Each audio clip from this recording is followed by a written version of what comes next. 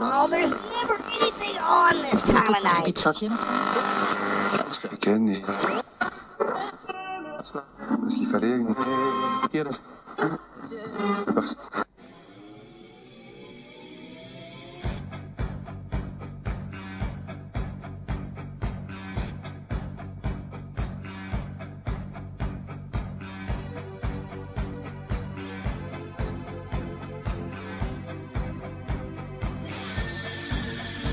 Oh, you didn't know? It's me. It's that D-O-double-G, the road dog, Jesse James. And you're listening on the SNS Radio Network. And if you ain't down with that, I got 2 words for you.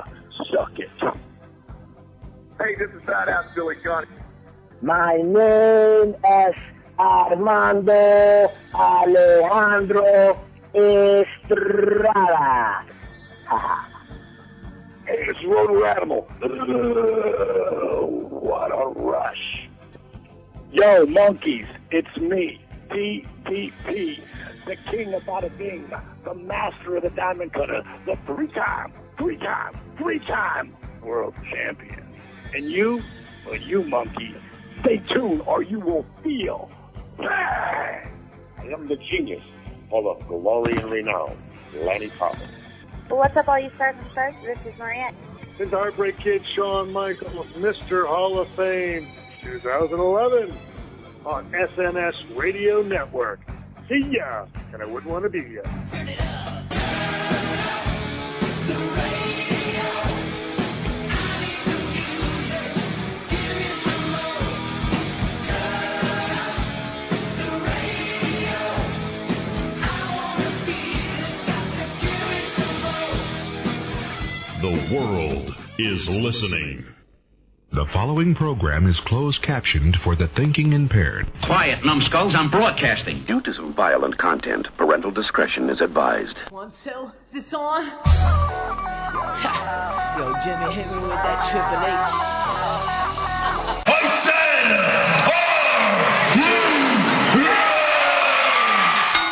Ladies and gentlemen, it's time for the three-time wrestling radio show of the year, Wrestling News Live. With the bad boys of wrestling radio, the TreyDawg. Got his own microphone, Tony. Larry, Mike. And JJ. All caps. Sexay. Stay thirsty, my friends. And the winner of the People's Choice Award is... Wrestling News Live. Here are your hosts, the TreyDawg and JJ Sexay.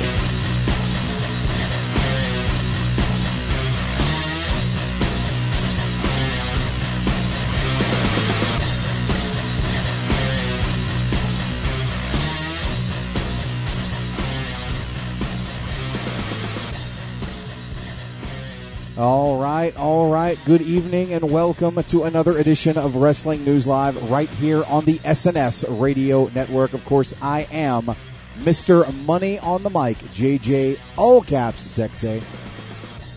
On this wonderful Monday night, just got finished watching a little bit of Monday Night Raw. We're going to be talking about that at length here in a little bit.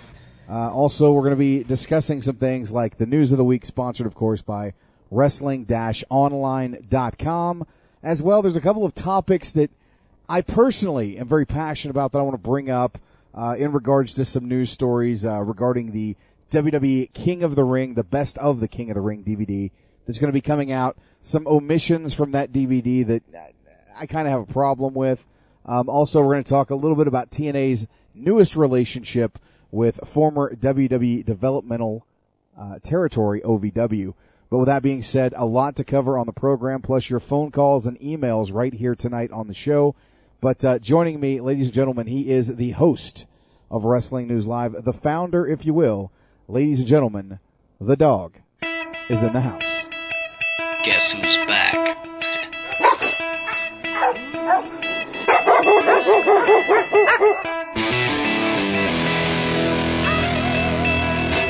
Don't piss me off. They say I'm cocky, and I say what? It ain't bragging, motherfucker, if you back it up. They say I'm cocky, and I say what? It ain't bragging, motherfucker, if you back it up.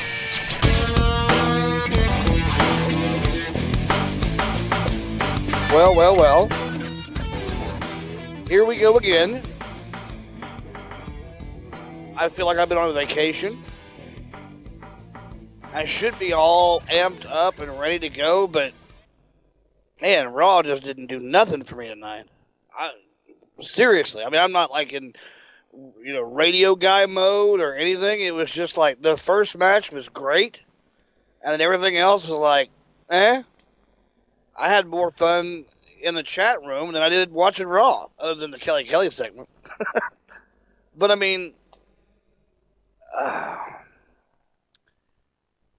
am I getting too old for this shit? I just don't understand. I mean, the only thing I liked from Raw, really and honestly, was the Ziggler-Morrison match, because it looks like, and it was brought up in the chat room, that they're acknowledging the fact that he hasn't won a match and that he's on this super, super horrible losing streak.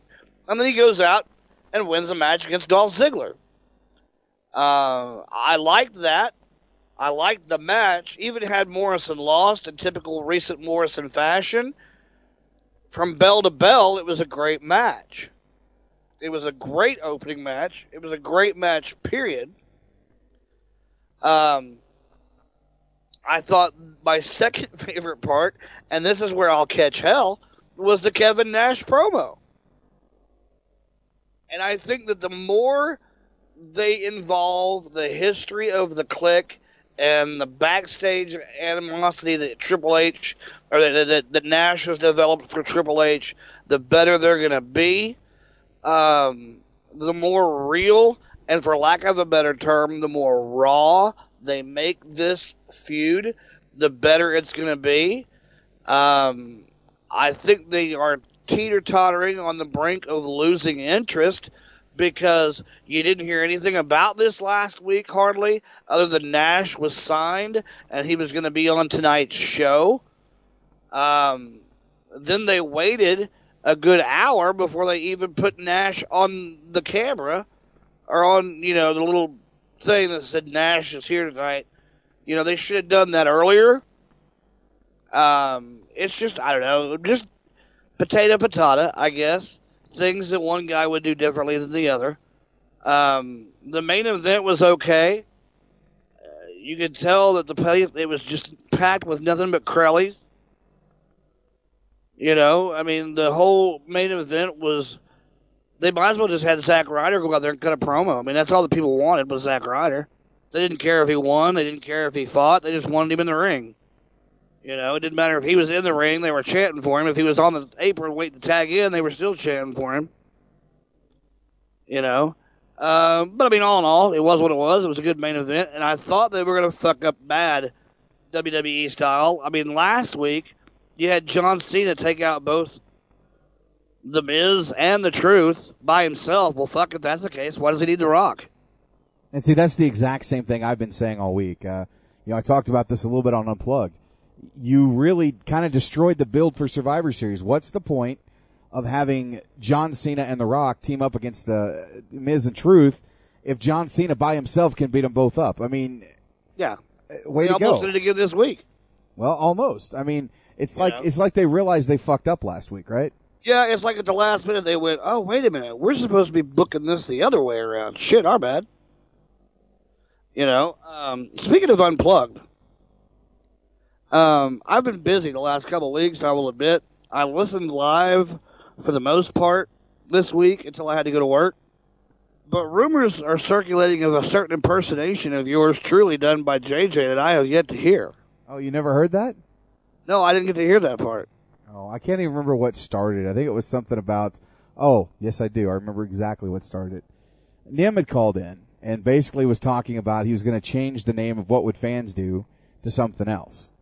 And hey, why would you change that? Well, he evidently is going a different way. So I said something about, well, why don't you just call it Three Guys Bitching? And then I said, oh, wait, don't do that. I don't want to hear Trey go off on me and start bitching. I'm like, God damn it, why can't you motherfuckers stop stealing my shit? God damn it. Make up your own goddamn original stuff. I hadn't thought of Three Guys Bitching in a long time, to be quite honest with you. So that's kind of where that all came about. I was just fucking around. It might have actually went over my head. I probably wouldn't have even thought about it until later probably on. Probably not, but I just had a little fun with it. It was good. I heard it sounded like the illegitimate love child of Jim Ross and the TreyDawg. That's about accurate, I guess. So, just because we can, are you going to get Modern Warfare 3? Eventually, not right now. I'm so wrapped up. That's kind of where I am. See, I'm so wrapped up right now in Arkham City. I'm not even joking. I was up till about. Now, Arkham City's the new one, right? Arkham City's the new one, yeah. It's Arkham Asylum was the original. Arkham City is the one that just came out. Basically, Arkham Asylum was the first one, but now it's spilled out into what happened in Arkham City Arkham Asylum has spilled out into Arkham City. Yeah, basically the whole premise of it is that Hugo Strange has built this. Well, it's old parts of Gotham City have become Arkham City, which is like a big penal colony thing where the gangs get to run the streets and everything, but they're behind a wall, so they can't actually get out into Gotham City. It's instead of Arkham Asylum, it's Arkham City. So it's kind of like letting the inmates run the asylum. Yeah, it's kind of like was it Escape from L.A. or Escape from New York, where they've got all these convicts and they're in one specific area. Right. So I mean, in that respect, it's pretty cool. I stayed up till like 2:30 last night playing that damn thing, and I've just been having a blast with it. All my time that I haven't been doing other things has involved Arkham City as of late, and I think Harmony's ready to kick my ass, but. That game is so intense. It's such a good Batman video game too. I mean, very immersive experience in the Batman universe. You know, you get to see characters like Killer Croc. You don't actually get to fight him. You have a boss battle with Solomon Grundy and the Penguin and Two-Face. You get to play as Catwoman if you have the DLC. I mean, just a lot of cool things in this game. Now, Solomon Grundy, wasn't he a Superman villain? I think he's just a DC Universe villain in general. Okay. All right. But I do remember him fighting Superman, yes. I haven't purchased that one yet. It's on my to-do list. And it's just such a good month. I mean, if you include Arkham City, it's basically a good month for games. I mean, you've got Arkham City, Battlefield 3, Warfare 3, and you've got WWE 12 coming out. You know, and I logged in one day, and I'm not kidding you. Every friend of mine that was online at the time, other than Charles Shane, who apparently is just obsessed with Gears of War 3. That's all that dude ever plays. But every friend of mine that was logged in besides Charles Shane was playing Battlefield 3. And I thought, well, shit, I guess I better go get the game. So the next day I went and bought it.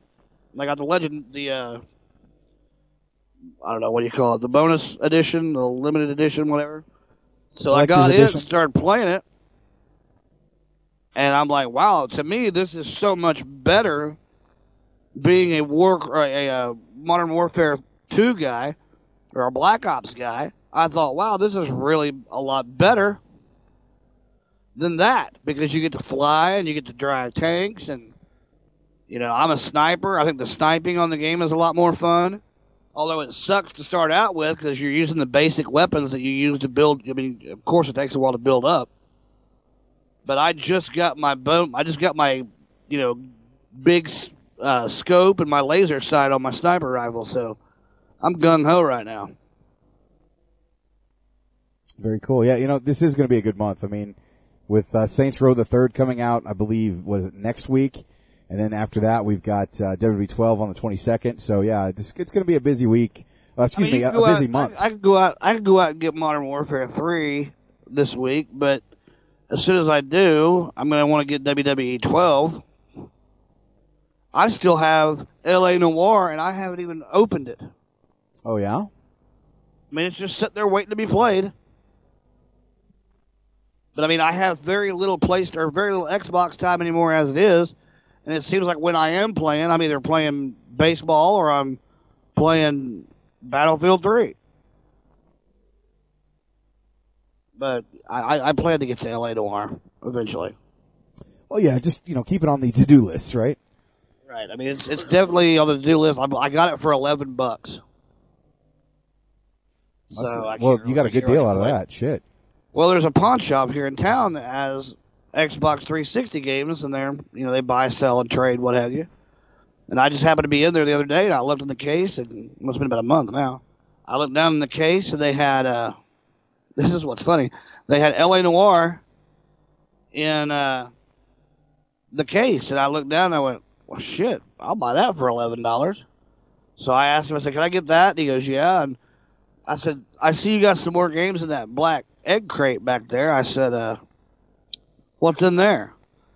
Well, there was a copy of Black Ops in there. So I said, how much do you want for that? He goes, I don't know if I can sell that to you or not. And I said, what do you mean? He goes, well, it's all scratched up. But it looked like two cats fucking a cheese grater on top of it. So I said, well, how much do you want for it? He said, well, I'll take $3. Really? All right. So I bought it, took it to GameStop, had them resurface the motherfucker, and then took it to another store and sold it to them for $30. Now that is classic right there, Trey. That's good stuff. So yeah, I was pretty impressed with that deal. Anytime you can fuck over GameStop, I totally say do it. Yeah. Yeah, I'd like to be one of you in line tonight doing the Modern Warfare 3 thing. And I found a local guy who's about 30 minutes away from my house that used to be a GameStop manager.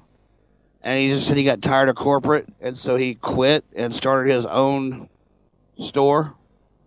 And it's called All Your Base. It's in basically Catoosa / maybe Broken Arrow, depending on the map. But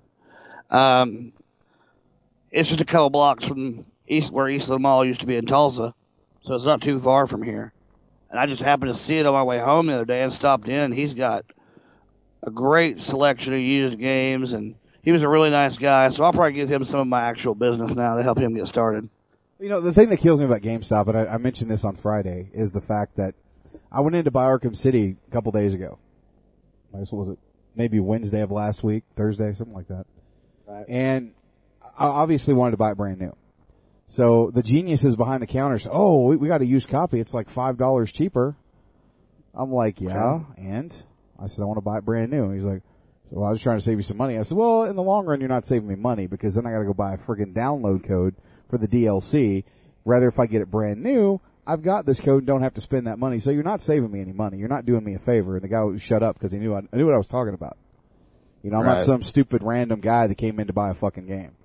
I got lucky on Battlefield 3, dude. I found a copy of the limited edition on Craigslist with the codes that were, he said, the codes are not used. He said, matter of fact, he goes, I didn't even put the online disc in. He goes, I played the campaign. I beat the campaign. I'm done with it. He goes, both codes still work. And he goes, if you go home and put the codes in, they don't work, I'll give you your money back. I was like, okay. So I bought it for $40 with the codes, limited edition. Pretty cool stuff, man. So, you know, it's been a while since I talked to you, man. I saw your post on Facebook today, and I was like, oh, great. That's so sweet, man. We haven't talked in a while. Yeah, it's been a while, man. It's, you know, you've been busy. I've been busy. I had a fucked up Halloween. Really? It was fucked up? Oh, it was bad. It was probably the worst day of my life. My adult life.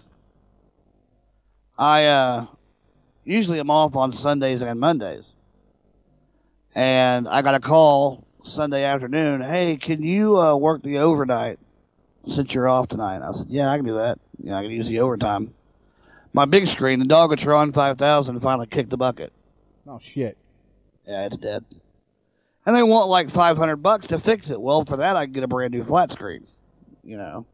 And we've got one at work. The boss just bought us a brand new flat screen to watch at work. Well, I hooked my Xbox up to it with my HDMI cable at work, and I have to use the regular audio-video hookup at home. So you can tell a big difference, you know, when you're playing. And so I'm like, man, I just want to get high def at my house. You know, that's what I want for my Xbox. Well, I've been watching this TV on Craigslist this woman was selling. And I finally got her to come down $50 and told her I'd drive all the way to Muskogee, which, you know, being from Oklahoma is about an hour and a half away from where I'm at. I've done shows there, yep. drove to Muskogee. You know, the way it went down, yeah, I'm an idiot for not testing the fucking TV before I bought it, but the way it went down, it didn't lead me to believe there was anything wrong, and the way we were talking and the fact that she was a cute young chick, I didn't have any thoughts, and I would never do that to somebody, so I don't look at people like that. I don't expect to be treated that way, because I know I would never do that to somebody. But basically, I bought a TV, 32-inch 1080i, you know, with 3 HDMI hookups. You know, it had the computer hookup so I could hook my laptop to it for movies and shit. I was all excited. Came home. On the way home, a dump truck throws a rock into my windshield and shatters the passenger side of my windshield. And if you've ever been hit in the windshield by a rock at about 85, 90 mile an hour, you think you've been shot. Scare the shit out of you. It will scare the shit right out of you, yeah. So I pull over, I'm like, what the fuck? And I'm looking around, I look over, my windshield's all busted. I'm like, oh, shit. You know? Keep on driving. I get 30 minutes outside of my house, which is Catoosa, and I start smelling oil, but I see white smoke coming out from underneath my hood. I'm like, what the fuck? I'm not overheating. I'm, you know, barely even halfway warm. So I pull over, open the hood, and I've got oil all over the inside of my hood. It's dripping down the fender wells of my car. And I'm like, what in the fuck? I blew a gasket. So now I got to get a gasket replaced inside my engine. I've got to fix my windshield. I thought, well, nothing else, I'll go home, and the Chiefs and the Chargers play on Monday Night Football. There's no Wrestling News Live. I can play a shit ton of Xbox Live on my new flat screen. I get it home, and it doesn't work. So I call Polaroid, which was a brand of television that it was, and they tell me that it needs a control unit, which is about $150 to $200 part. So I'm like really pissed off now. I'm in a really, really bad mood. And I call this bitch back that sold me the TV, and she won't answer, but her sister decides to call me and tell me that I've been fucked and that they knew they were fucking me when they did it. And compared it to the Craigslist rapist. She said, you gotta be careful with Craigslist, man. She goes, it's just like that dude that called up those women and raped them. I said, so now you're comparing this to being raped? What kind of fucking woman are you? Wow. So all that happened in one day. I took the TV to a repair shop the next day. He said he wanted $300 to fix it. So, wow, you know, Trey, we're going to have to change your name to Little Jimmy because you got. I got on Monday. On Halloween, I got. You got by a hot chick. Fuck me all. If she'd have been fat and toothless, it'd have been different, probably. Probably. But, you know, I had a decent Halloween, took the kids out trick-or-treating. Harmony actually took them out around the one block, and then I took them for about 2 hours trick-or-treating and came back with all kinds of bags of goodies for them. So, I mean, I kind of did it up. I didn't do the Ultimate Father, didn't dress up, simply because I was having makeup issues. Oh, yeah? With the face paint, and, you know me, I'm a perfectionist. If I can't get it right, then I'm not going to do it, so. Right. Didn't do it, but I did take them out trick-or-treating, which was fun. And, you know, Friday probably was one of my worst days. I mean, if you heard Unplugged, you know a little of the story, but I went to go get winter tires on my car because mine were just bald as a fucking eagle, man. And I had to do something to get it out there. Unfortunately, I'd been waiting to get paid for a couple of weeks. And so that was kind of holding me back. Well, on Friday, we had the first snow here in Calgary. And it snowed all fucking day. I went there Thursday to inquire about the tires and try to get them on my car that night. They said, no, you gotta come back tomorrow morning. So I got up at like 7 o'clock, took Lexi with me because Harmony had to work, so she was gonna be with me all day. And we literally got there about 7:30, waited in line for an hour and a half because there was a line clear out the fucking door. And by the time I got there, it was like 9:30 to the desk to order my tires and get everything set in motion. And at 3:45, I pulled out of fucking Walmart in the afternoon with brand new tires and $400 down. So it was not a very good day. I was not happy. That's why you don't go to Walmart. You know why? Because they pay their mechanics minimum wage. Yeah, but it was the cheapest I could find the tires for. I mean, I literally went everywhere in town, and everybody wanted a shitload more money. So it was close to home. I knew it was going to be snowing on Friday morning, so I didn't want to go far on tires that weren't that great. And, you know, it was what it was. Luckily, it's in a mall, so at least I had a little bit of leeway with Lexi to let her go play at the playground. I took her to a nice brunch. You know, I mean, we had a decent day, but it was just the sheer fact that I was stuck there all day didn't sit well with me. I heard at the beginning of Unplugged, you were like, well, it's just me tonight. I didn't see SmackDown, and Curly's not calling in, nor is Sean. So I was like, okay. Well, yeah, I didn't have time to do any show prep either, so it was like, all right, we'll take phone calls all night. That's the show. So, and it turned out to be a pretty good show. So, I mean, you know, the guys, everybody that called in came through. So it was a good show. As you can tell, neither one of us are really fired up to talk wrestling at this point. I do want to talk about TNA. Well, after we cover the Raw and all that, back towards that end of the show. So, well, I tell you what, why don't we go ahead and jump into some news of the week?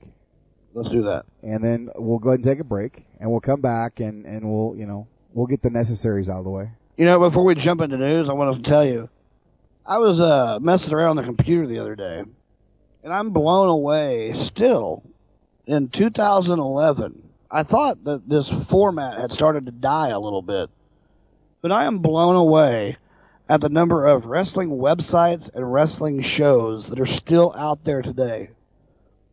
You know, I used to be, pretty up to stuff on, wrestling radio shows out there, but there are so many of them now that I don't even know half of these people. Where they came from, why they have a show. I'm not dissing them, I haven't listened to them. But man, there's a shit ton of wrestling radio out there. Yeah, we're not dissing anybody. I mean, we really don't pay attention to other shows. We're, kind of focused on what we do on Monday night. I don't listen to anybody else's shows on Monday night. I do know there's some that have been going on Monday nights for a long time. There's some that didn't used to be on Monday night that are now on Monday night. But the new thing is to just do a podcast and just, pre-record it and throw it up. You mean like we did about 2 weeks ago? Oh, yeah. Our hand was a little forced. Our half a podcast? Yeah. Half live, half podcast. Yeah. Now, I promised somebody I'd say something about this. So before we get into news of the week, I did go to an independent local wrestling show on Saturday night with Harmony. And Mark the Shark DiCarlo also attended the show, but my former colleague Tim Stein has been, I guess, for the last couple of years trying to build a wrestling promotion, and he and a guy named Otto Gentile are business partners, I guess, and they had their first show called Canadian Pro Wrestling on Saturday night. And Harmony and I went, and Spencer showed up. Wasn't a huge crowd. I'd say they probably drew in about 40 people. I'd say about half of that were comped, including myself and Harmony. I actually attempted to pay at the door, and my money was returned to me and said, no, just sit and enjoy the show. Which, I guess on one perspective, it's like, okay, cool, thank you. On the other, it's like, you're taking money away from your business. I'm not someone who likes to just, go to a wrestling show and just because I do wrestling radio, I expect to get in for free. I like for the guys to get paid. Right. And so I was like, okay, so, but anyway, I wanted to say it was a decent show. I thought, Tim and the guys did a good job, so I wanted to put it out there. So congrats to Tim on his first show. We'll see where it goes from there. Stop turning down money. Yeah, you gotta take money from people. I mean, I know you got friends and stuff, but dude, I was willing to pay. Wait till you're selling out arenas before you start comping tickets, brother. Yeah. You're not gonna make no money that way. So, not a bad show. How have, and I'm not trying to stir up any competition here, but how have the crowds been for your Stampede? Well, let me see. The last show that we haven't done a show since September. Right. We were supposed to have one in October, and I don't want to get into the skinny of things, but as it looks right now, I think it's dead. And the reason it's dead is because the guy that was the financial booker is a pathological fucking liar. Boy, it always seems to work out that way, doesn't it? So I don't know. There's always one of those guys that has the money that never puts up, but won't shut up. Well, exactly. When it comes to independent wrestling. Well, I can say very astutely that myself and Mark the Shark DiCarlo and even Ted Hart are all owed money that we've yet to see. So I think we've all kind of just distanced ourselves from the whole process. So I don't know if that promotion's coming back, but for right now I'm done with it. So it is what it is. But the shows that we had about a good 500 people, man, at the shows. So I mean I can't bitch and complain about that. Right. Somebody made some money. Somebody made some money. It wasn't us. I mean, I got paid to do it for the one night, but we had all those dubs that we had to do after the fact, and I won't get into the specifics, but certain members who put in work were still owed money, including myself and Mark the Shark DiCarlo. And we never got it, so we just kind of walked away. I think that's one of the things I wish if I lived up there with you guys, we could put something together that would work.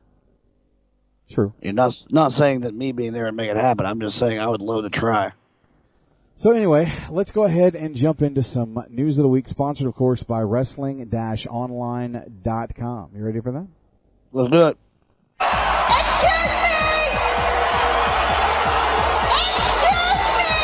Ladies and gentlemen, can I please have your attention? I've just been handed an urgent and horrifying news story. May I have your attention, please? And I need all of you to stop what you're doing and listen. And now the news. Now, Trey, I know you're a big fan, a big supporter of Kelly Kelly. Yes. Well, believe it or not, and we saw this tonight on Raw, the very beautiful former WWE Divas champion, Kelly Kelly, is on the cover of the December issue of Maxim magazine. The cover has... You're proud of her? Yeah. I mean, they're not doing anything with Playboy now. They're too PG for that.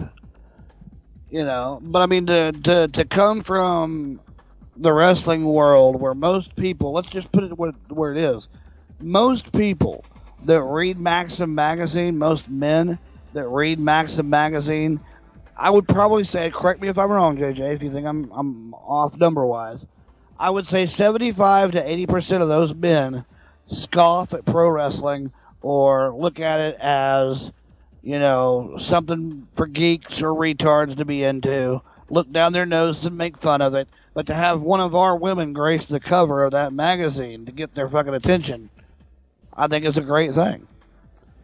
It is, and I know that, my dad, he probably still does, but my dad has always collected Playboy. I mean, not only just Playboy, we're talking like Penthouse, Gallery, Girl Next Door. I mean, my teenage years were great because he put all his porn shit in my closet. You know what I'm saying? When I moved in with him when I was 15, back in, 1989. Yeah, calluses and a sore penis. I did. I had a lot of sores. But, no, seriously, my closet, where I had my clothes and stuff, he was putting a lot of his older issues of all these magazines in my closet. So, I had that stuff. Well, I can remember, some years past, when I was married to my first wife, probably back in, I'd say 96, 97, somewhere around there, going over to his house. Or no, wait, this was when China actually posed in Playboy. So we're talking about 2000.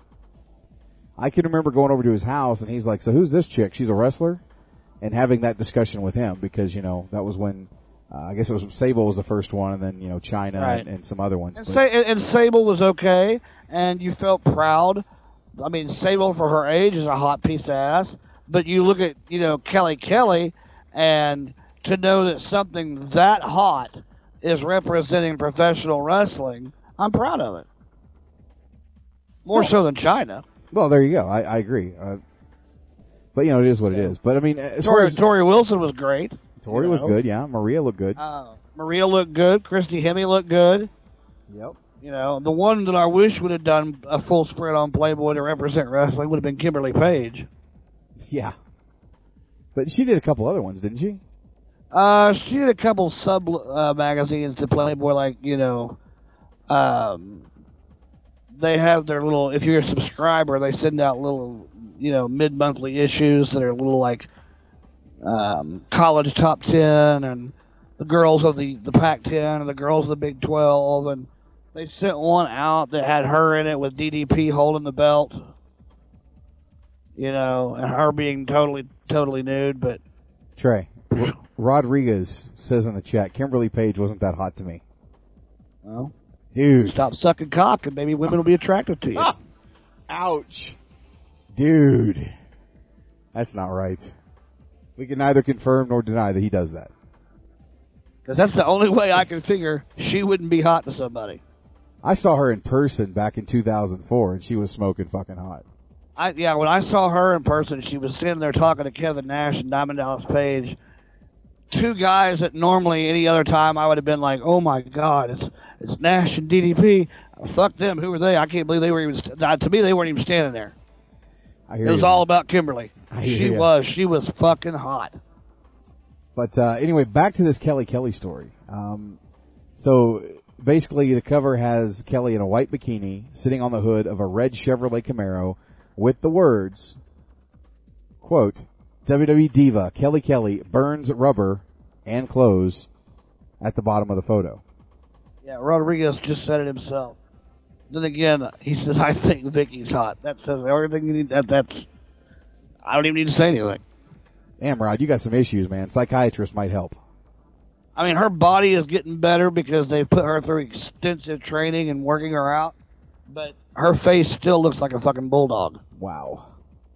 So apparently, last week's Monday Night Raw, the Raw rating did a 3.1 composite off hours 3.21 and 3.0 with an average viewership of 4,487,000 wrestling fans watching. That was down from the previous week's 3.3 rating and around 227,000 viewers less. But I gotta be real honest. I thought that last week's Raw was the absolute shit, except for the Muppet segments. The Muppet segments saved that show. Yeah, and I never thought I'd say that, but you're right. They were pretty funny. I mean, Beaker and Sheamus was classic. The thing with Swagler and Gonzo was great, where they kind of twisted his arms and. I thought the deal with Swagger and Kermit was good when he said, "Shut up, frog," and he got his mouth shut. Cody Rhodes put a bag over Kermit's head. That was good stuff. That was good. Yeah. Santino wins the match because Beaker gives him the sport drink that they had mixed in the lab. And the funniest line of the night was Michael Cole. They panned back to the Titantron, and Michael Cole goes, "Where'd Beaker go?" Like he really walked down there. Exactly. No, it was, the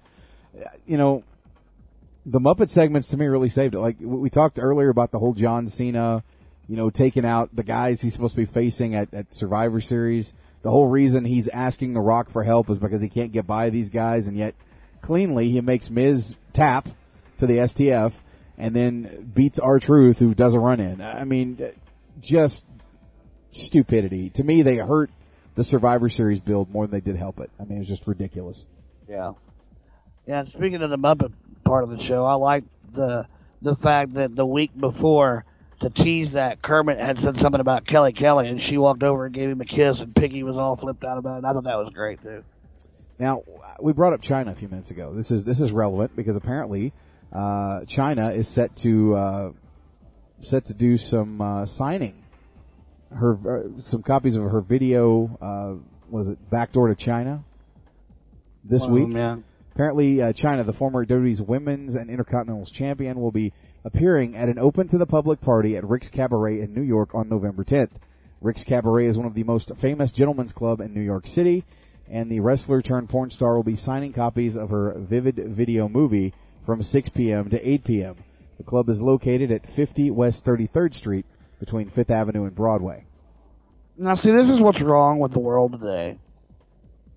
And maybe it's because the guy is blind in one eye and can't see out the other. But Bronx makes a disparaging comment about Kelly and burning rubbers and turns right the fuck around and says, "But I'd fuck Miss Piggy." See, that's what's wrong with you fucking people. You'll Really? fuck an 80-year-old Muppet, but you won't fuck a hot 20-something-year-old Kelly. Well, then good for you. More pussy for me. I'm a little disturbed that he would fuck Miss Piggy. Yeah, I mean, you do know that from the waist down, she's got a gaping hole that, probably 100 men have had their hand up inside. Wow. I'm talking about Miss Piggy, not China. I thought you were talking about Kelly Kelly there for a second. I was like, wow. No. That's what's funny is that all the guys are like, oh, rumors are she's fucked everybody. I wouldn't fuck. Bullshit. You lying motherfucker.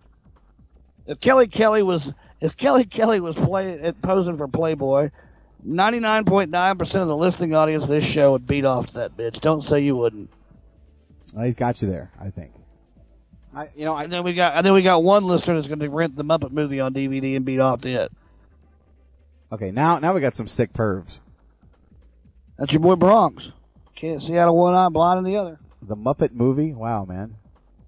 Well, hey, The Muppets Take Manhattan is on Netflix, so have at her. There you go. Vast that bitch up, man. You want to really enhance the moment? Cook some bacon. Ouch. That's not right, Trey. Freeze the screen. Log on to Netflix. Fry you up some bacon. Have your moment. Oh, you're killing me, Trey. You're killing me, Trey. There was some big news over the past week. Mick Foley returned to the WWE. Okay. Apparently, he returned as a surprise referee during the company's first stop of their European tour in Dublin, Ireland. Foley refereed the tag team match between The Miz and R-Truth versus John Morrison and John Cena. Foley was going to make his return on the November 14th 3-hour Raw from Boston, which also has the return of The Rock. He was, however, removed from all local advertising from the TD Garden website last week. The hardcore legend is in the United Kingdom doing his comedy tour and said that in the past he might pop up on the shows. Saying that statement again on Twitter after the show, thanks to all the Dublin fans for a great time tonight. I might be stopping by for a few at WWE shows on my days off, he wrote. Okay. So it's looking like they're possibly going to be doing something with Mick Foley. You know, I've thought about this since we started bringing him up. If he's not the general manager behind the computer, then he's got to be just a special guest referee for the John Cena, Rock, Miz, Truth match. That's possible, but they could. And something could happen in that match that could lead to him even becoming a special referee at their WrestleMania match to get more bang for their Foley buck. I'm telling you, if it was me, if they can't get Jericho back for Mania, I would say, Undertaker's last WrestleMania match, Mick Foley and Taker at WrestleMania. Nobody in the history of the Undertaker's illustrious career has had more victories over the Undertaker than Mick Foley. Right. That's one way you could play it out. Personally, I'd rather see Jericho. WWE Gamer Geek in the chat says he could be coming back to replace Johnny Ace. That's a possibility, I suppose. But I think right now, that's Johnny Ace is set. He's not going anywhere. I think he's locked in there as a part of the storyline because of the texting thing. And I have a feeling that basically Truth and Miz are doing his bidding. Kevin Nash, I think, gets involved with the Truth and Miz at some point, and I think that they form a little stable. And I think that's all the doing of Vince McMahon from behind the scenes. And I think you're right. But stranger things have happened. So there's also news about The Rock on the set of G.I. Joe 2. I don't know if you heard this or not, but Entertainment Tonight had a sneak peek at the upcoming G.I. Joe, the G.I. Joe 2 movie, which is currently being filmed featuring The Rock as the character of Roadblock, which he's perfect for, quite frankly. The interviewer asked The Rock for the 411 on Roadblock, to which The Rock replied, he's a BAMF. Badass motherfucker, as the two laughed. The 2-minute and 20-second clip also contains interviews with two other cast members. G.I. Joe Retaliation will be released on June 29th, 2012, with Channing Tatum, Bruce Willis, Arnold Vosloo, and Adrian Paklicki in the leading roles along with Dwayne Johnson. You can see the clip if you go visit the website wrestling-online.com. More Raw news. Apparently there is another 3-hour Raw set this year for December 12th. So we've got one next week, isn't it? Yeah, next week. Yeah. We've got a 3-hour Raw. And then on December 12th, so a month away, basically, the 14th and the 12th. Yep. The particular Raw will be held at the Scope in Norfolk, Virginia, and tickets are still available at Ticketmaster.com. Around the time the last company did the Slammy Awards show, they also held a 3-hour show, so it could be the concept will be returning again once this year. So maybe it could be the Slammy Awards return. Who knows? I have a question. Where did it go? Shifty, I think. Yeah, Shifty in the chat room says, terrible choice for Lady J for the G.I. Joe movie. Who's playing Lady J? I'm guessing Adrian Padlacki or something, whatever her name was. I have no idea. I don't know who that is. I mean, Arnold Vosloo's back as Zartan, obviously, which is good. I liked him as Zartan. I wasn't real big on Channing Tatum as Duke. You know, Duke should be an older guy. Yeah, but I think they're playing it off this early in his G.I. Joe career, though. Much as I hate to say it, I would have rather seen John Cena as Duke. Because he fits the mold perfectly. I mean, he's that guy. Well, I didn't like Flint being... Wasn't Dennis Quaid, wasn't he Flint? No, he was General Hawk. General Hawk, that's right. Who's going to be Flint? I have no idea, but it looks like Bruce Willis is going to be the original G.I. Joe. So, and they are bringing back Ray Park as Snake Eyes, so I'm happy with that. And I think Storm Shadow's returning for this one, so that should be well. Cool. It makes sense if Tatum is going to be Duke, then another young guy has to be Flint because they were about the same age, and whoever's Flint has to have a romantic thing with Lady J. Yeah, because in the cartoons, Scarlet was involved with Duke, but in the comic books, Scarlet had a thing for Snake Eyes, and Lady J and Flint always had a thing for each other. Right. But I was always more partial to Flint than I was Duke. Yeah, I was too. I was always a Flint fan. I liked him because he carried around that fucking single-action pump shotgun, man. And he wore the beret. He wore the beret, man. He was a badass. So, let's see, other things that happened. Of course, if you watched Impact last week, you know that James Storm lost the TNA World Heavyweight Championship to the man who should have won it at Bound for Glory. The man who turned heel and hit James Storm over the head with a beer bottle. None other than Bobby Roode. The guy that Hogan said wasn't ready for the main event. The guy that said that he needed to be from Venice Beach, California. Or Minnesota, not from Canada. We'll get into this a little bit later. But there's one thing that I'm surprised I've not yet, at least this audience. And I listened to the Law last night and expected them to bring it up because they're pretty smart when it comes to shit like this. Not one thing has been brought up about that Robert Roode James Storm match that I can't believe nobody has said yet. We'll get to that in a little bit. Well, now you have my interest piqued. You especially. I thought you'd be the first guy to say this. That or somebody in our listening audience. But nobody has said this to my knowledge yet. Now, they have added a new match to Survivor Series. We always kind of bitch when they don't do a classic Survivor Series match. Looks like they've added one classic Survivor Series match to the card. It's going to be Team Orton taking on Team Barrett. So it's the first 5-on-5 traditional Survivor Series match announced on WWE.com today features Randy Orton and Wade Barrett as respective captains of their teams. On Team Orton, we will see Kofi Kingston, Sin Cara, Sheamus, and Mason Ryan, while Jack Swagger, Christian, Cody Rhodes, and Hunico make up the rest of Team Barrett. Last year there was also just one 5-on-5 match, and the year before there were 3, including a Divas match, something that will likely be added to this year's pay-per-view as well. Well, I guess out of all that speculation that we've done for weeks and months and weeks, whatever, about how Kevin Nash, Triple H, and all these players would fit into a Survivor Series style match is all out the fucking window.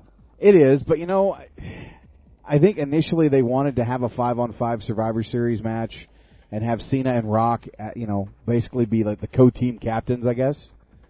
And I thought that was the direction that they were headed. They decided against that and decided to go with a traditional tag match, with Miz and R-Truth taking on Cena and The Rock. Now, the thing that bothers me though is there wasn't much going into Survivor Series that I was interested in, but I am interested in this Kevin Nash program with Triple H. I don't know what their plans are at this point. Supposedly, Triple H is selling the fact that he's injured. He's taken 6 weeks off to recover. But I really think that to really build this thing between Nash and Triple H, it makes sense to me to have Triple H try to come back early and insist on the match at Survivor Series, in which Kevin Nash gets the win and kind of brutalizes Triple H a little bit and maybe puts him out to the Rumble. And then you kind of have the feud going between these guys and have it culminate at WrestleMania. I'd rather see Nash and Triple H culminate at Mania than any other time. That way it's kind of a big thing for Triple H and Nash to kind of have that match they never had. Being as good of friends as they are back behind the scenes. Exactly. And I say take it a step further. You know, they've been doing stuff with DX, you know, with Triple H and Shawn Michaels. I say you bring in the Clique, man. You bring in Waltman. I mean, Hall's not really an issue right now. You bring in Waltman, you bring back HBK. You don't have either of the two wrestle, but maybe have them in their respective corners. You have Shawn kind of torn between his two best friends. You know, there's Hunter who's getting the shit kicked out of him by Kev.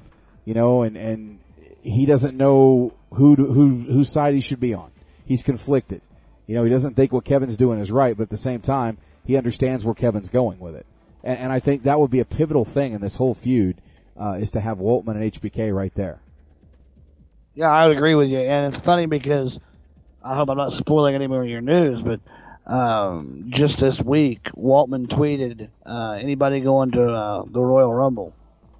So it looks like he may be a entrant in the Royal Rumble, which would lead him being around at the right period of time for that. Who knows? I mean, that's the direction they could go. A couple more WWE things before we talk some TNA news. Apparently WrestleMania 28 has shattered the tickets have shattered records. First day ticket sales for WrestleMania 28 resulted in a record gross of $6.3 million, according to a press release issued by the WWE today, destroying the previous first day record of $4.8 million for WrestleMania 25. There were no mentions of how many tickets have been sold, but single seats in the $350 price section are still available. Ticketmaster.com is selling official platinum seats ranging from $200 to $10,000 ringside. Yes, you read that correct. That is $10,000. We are thrilled that WrestleMania 28 has already made WWE history in such a dramatic fashion, said John Saber, Senior Vice President of Special Events for the WWE. Now here's what sucks, is the guys that have busted their ass for 360, guys and gals, for 365 days this year, the normal WWE roster, they don't know if they get the credit for that or if because The Rock's showing up, if he gets the credit for the record sales. I guarantee you they're gonna bill it on The Rock. Well, I'm sure they will. Of course they will. Ashley says in the chat room that Pope got front row tickets. Did he pay $10,000 for them? I was gonna say, did he have that kind of cash later on? Well, he's always talking about how he's rich, so I mean, you know, maybe. That motherfucker should be invested in the goddamn network. Yeah, no shit. Buy you a copy of fucking Modern Warfare 3. No shit. No. I tried everything today too. I even tried to goat my brother into doing it. I tried to goat my sister into doing it. Neither one of them fucking bit. You know, what really shocked me was my sister's response, because I thought surely my sister, who loves me unconditionally and buys me anything I ever ask for, which isn't much because I don't abuse the situation. But I was like, hey, you know, you asked me the other day what I wanted for Christmas, and I'm sure if I don't have it by Christmas, it'll be the same answer. I'd like Modern Warfare 3 at midnight. Oh, well, fuck, if I buy you one, I gotta buy my husband one, and I don't want him having one yet. I'm like, shit. Oh, that's awesome. Apparently at a recent house show, Punk got into an altercation with a French TNA fan. I saw this. This is pretty funny. CM Punk got into another war of words with a fan sitting at ringside during a live WWE event in France. However, this time, he didn't use any controversial insults like the one he did in Australia. Punk was slapping hands with fans in the front row, and this one fan gave him the thumbs down. And a person with a trash can with Punk's Pepsi logo going in the trash.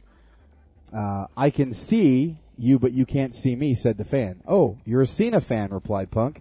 The fan said that he hated Cena, and Punk pointing out that he told him he can't see him.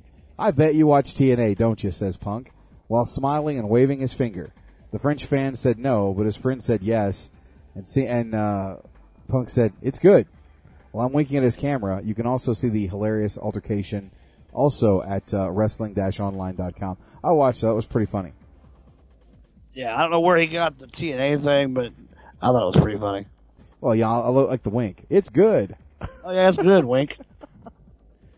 Oh, that's some good stuff.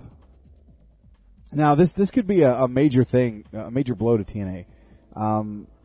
Right now, it's being reported that AJ Styles has an ankle injury. The number one contender for the TNA World Heavyweight Championship, AJ Styles, wrote on his Twitter that he injured his ankle and it's not good. Styles suffered the injury during his match against Gunner at a live event in Battle Creek, Michigan on Friday night. He landed bad on his leg after going over the top rope and landing hard on the floor. The former champ had to be helped to the back following his match. Rolled out of bed to see how the ankle was after last night. Not good. Crap, he wrote on Twitter. Styles will be taking on Bobby Roode for the TNA World title next Sunday at the Turning Point pay-per-view. So, I don't know. Could be some changes made. If they're smart, what they'll do is, they'll just be honest. And, have Roode come out with the belt, start talking, blah, blah, blah, blah, blah, hit the Fortune music, have Kazarian come out and say, hey, look, I know it's not my turn, it's not my time, and I've done nothing to earn this title shot, but, you took out James Storm, and AJ got hurt, so as the only other member of Fortune left, I feel like it's my responsibility to stop you from doing something you're going to regret the rest of your career. I'm going to challenge you for that World Heavyweight Championship. And let him and Kaz kind of have a little back and forth to buy AJ some time. That's not too bad an idea. I mean, the pay-per-view Sunday, is it not? I believe so, yeah. And I don't want to see AJ, or I don't want to see Samoa Joe weasel his way in there because they just had that match on TV, and it's, it's over with. They had their match, it's done. Joe lost. He's done. No, I hear you. But we'll see what that. It only makes sense to me if this is what's going to implode and destroy Fortune, then the Fortune guys need to be the first ones to try to take out Robert Roode. Two of them are hurt, leaving Kaz to be the only one. I think it's only smart that Kaz comes out and cuts a promo that's honest. Says what it is. It is what it is. You took out James, your best friend, to get this. It must mean that much to you that you're willing to, watch Fortune implode from the inside. AJ was hurt wrestling in whatever city. Call it by name. Don't cave in. Just call it what it is. AJ got hurt wrestling at a house show and blah, blah, blah, blah, blah. That leaves me to step up, and be the member of Fortune to knock some sense into you. And just go with that. I have a feeling, though, that they're going to insert Samoa Joe or Jeff Hardy somehow. God, I hope not. Well, we'll see. I mean, we'll see. Isn't Jeff Hardy supposed to be wrestling Jarrett? Yeah, I bet so. There you go. All right, well, that's going to do it for the news of the week. So let's go ahead and take our first commercial break right here on Wrestling News Live. We'll come back. We'll briefly cover Raw because, there was one or two good matches tonight, but not many. And after we cover Raw, like I said, I want to get into a little bit of the Robert Roode, James Storm TNA debacle, which, really, and what I've read on the internet and what I've heard was that with Raw being a failure, SmackDown wasn't that good. For the first time in a long time, a lot of wrestling radio shows that I've read, I didn't listen to all their shows, but I've read their tweets and their blogs and stuff. A lot of hosts, I should say, of wrestling radio shows even agree that last week, although it was rushed and it should have been more drawn out, but 6 to 1, half a dozen the other, that Impact was actually the best wrestling program of the week last week. That being said, I want to talk about the one thing I can't believe nobody's brought up yet. We'll do that coming up after the Raw report. And before we actually hit the Raw report, when we come back from break, I do want to bring up some of the topics that I had mentioned that I wanted to bring up tonight. The match listing for the King of the Ring DVD. I don't know if you heard about this, but I got some things I want to talk about on that. So we'll be bringing that up here in just a few minutes. We come back from commercial break. You're listening to Wrestling News Live right here on the SNS Radio Network. We'll be right back right after this.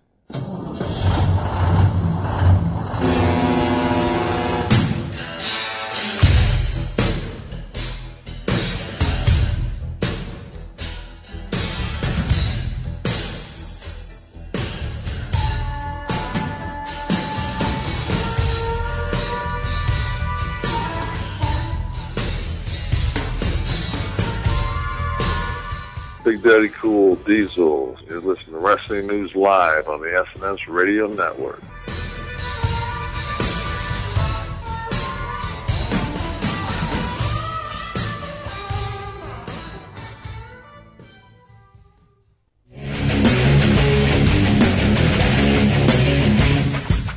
WrestlingOnline.com, the official news source of Wrestling News Live. You're looking for the latest news in the world of MMA and professional wrestling. Log on to www.wrestling-online.com and sign up for the largest and longest running newsletter on the internet today with over 26,000 subscribers and over 3,000 issues. And the best part, just like WNL, it's free. Once again, that's www.wrestlingonline.com. There's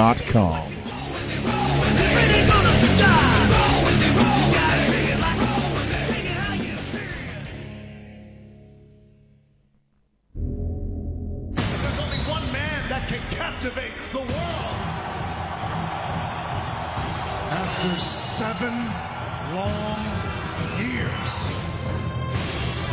the jabroni beating, high eating, trail blazing, eyebrow raising, step off the brake, put your foot on the gas, people's champ, The Rock.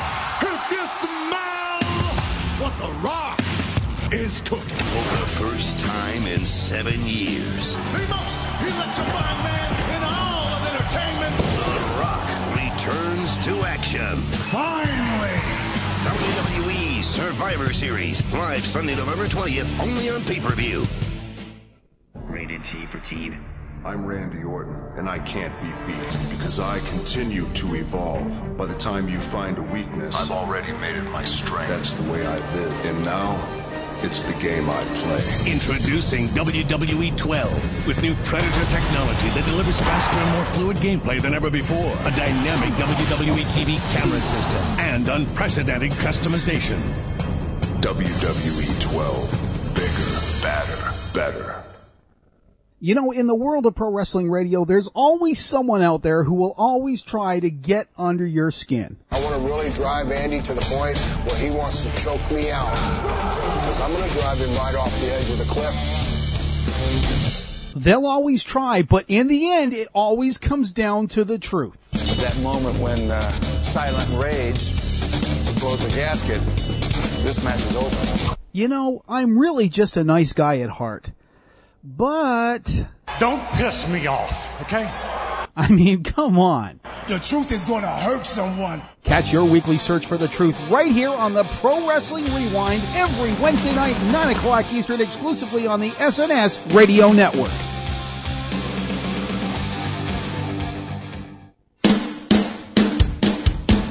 Hey, you. Yeah, I'm talking to you. Have you checked out the new Unplugged on Friday night? Well, if you haven't, make sure you check out the new Unplugged Friday nights with JJ Sexay at 10:30 Eastern Standard Time, 8:30 Mountain Standard Time, where JJ covers SmackDown, video games, and whatever the hell else he feels like. See you in chat.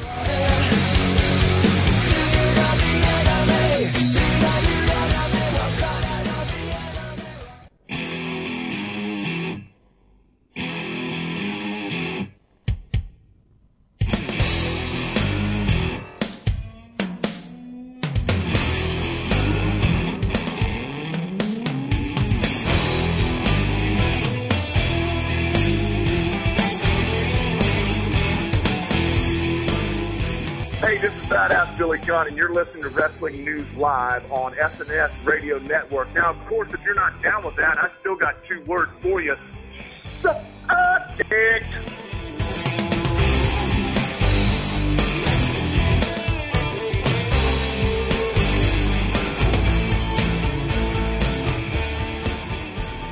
All right, we're back right here at Wrestling News Live on the SNS Radio Network, and of course that was former WNL alumnus right here on the SNS Radio Network, badass Billy Gunn, the former 1999 King of the Ring winner. That's right. He won the King of the Ring in 1999. Got a big push. Went on to SummerSlam, faced The Rock, and kind of a kiss my ass match where he ended up putting those rosy red lips on a rather rotund woman. A rather gross rotund woman at that. But, you know, Trey, are you back with me? You're here? Yeah, I'm here. You know, I'm looking over the DVD listing today for, courtesy, of course, of headlockstoheadlines.com. And it's telling me all the match listings for this DVD. Kurt Angle is on the cover of the DVD, which I find hilarious. Hilarious, because Kurt Angle has been very vocal about, doesn't like the WWE, he wishes them the best, blah, blah, blah. TNA's his home. He said a lot of derogatory things in the past about Vince McMahon in various interviews. But Kurt Angle's on the cover. But not only is Kurt Angle on the cover, ladies and gentlemen, it starts off with the 1993 King of the Ring, in which we have the final between Bret the Hitman Hart and Bam Bam Bigelow, where Bret the Hitman Hart becomes the first King of the Ring on pay-per-view. We then move on to 1994, where we have the final between Owen Hart and Razor Ramon. 1995 is omitted. There is a match from 1995, I believe a championship match, but no King of the Ring final, which was the year that Viscera, otherwise known as King Mabel back in 1995, won the King of the Ring. Now, Viscera is a guy, Mabel, Viscera, whatever you want to call him, Big Vis, is a guy that's been with the company off and on for a long time. He's a guy that they've always managed to bring in, and he's always done a decent job of going out, and having decent matches. For a guy his size, I will say that Mabel/Viscera is a pretty good worker. He's a good big man. But there was always talk that in 1995, it was a mistake to have him win the King of the Ring, and he was one of those duds as King of the Ring that never went anywhere. Well, then we go to 1996, and we have the crowning of Stone Cold Steve Austin. We go to 97, we have the crowning of Triple H. We go to 98, where we have the crowning of Ken Shamrock. And then somewhere along the line, there's a Rock Undertaker match, championship match for the WWE title in 1999. But the King of the Ring final between Billy Gunn has been cut out. So, two of the King of the Ring winners in this DVD, those 2 years are not represented as having a king, because the WWE felt in its brilliance that it was a good idea to omit them from being Kings of the Ring. So a guy like Billy Gunn, whether you like him or you don't, who is a workhorse in that company, busted his ass and paid his dues in that company to get pushes. And maybe he wasn't over with the office, and maybe he made some mistakes. But am I the only one that feels like both Mabel and Billy Gunn got fucked here? I mean, every other King of the Ring is represented, from Booker T winning on SmackDown to Regal winning on Raw.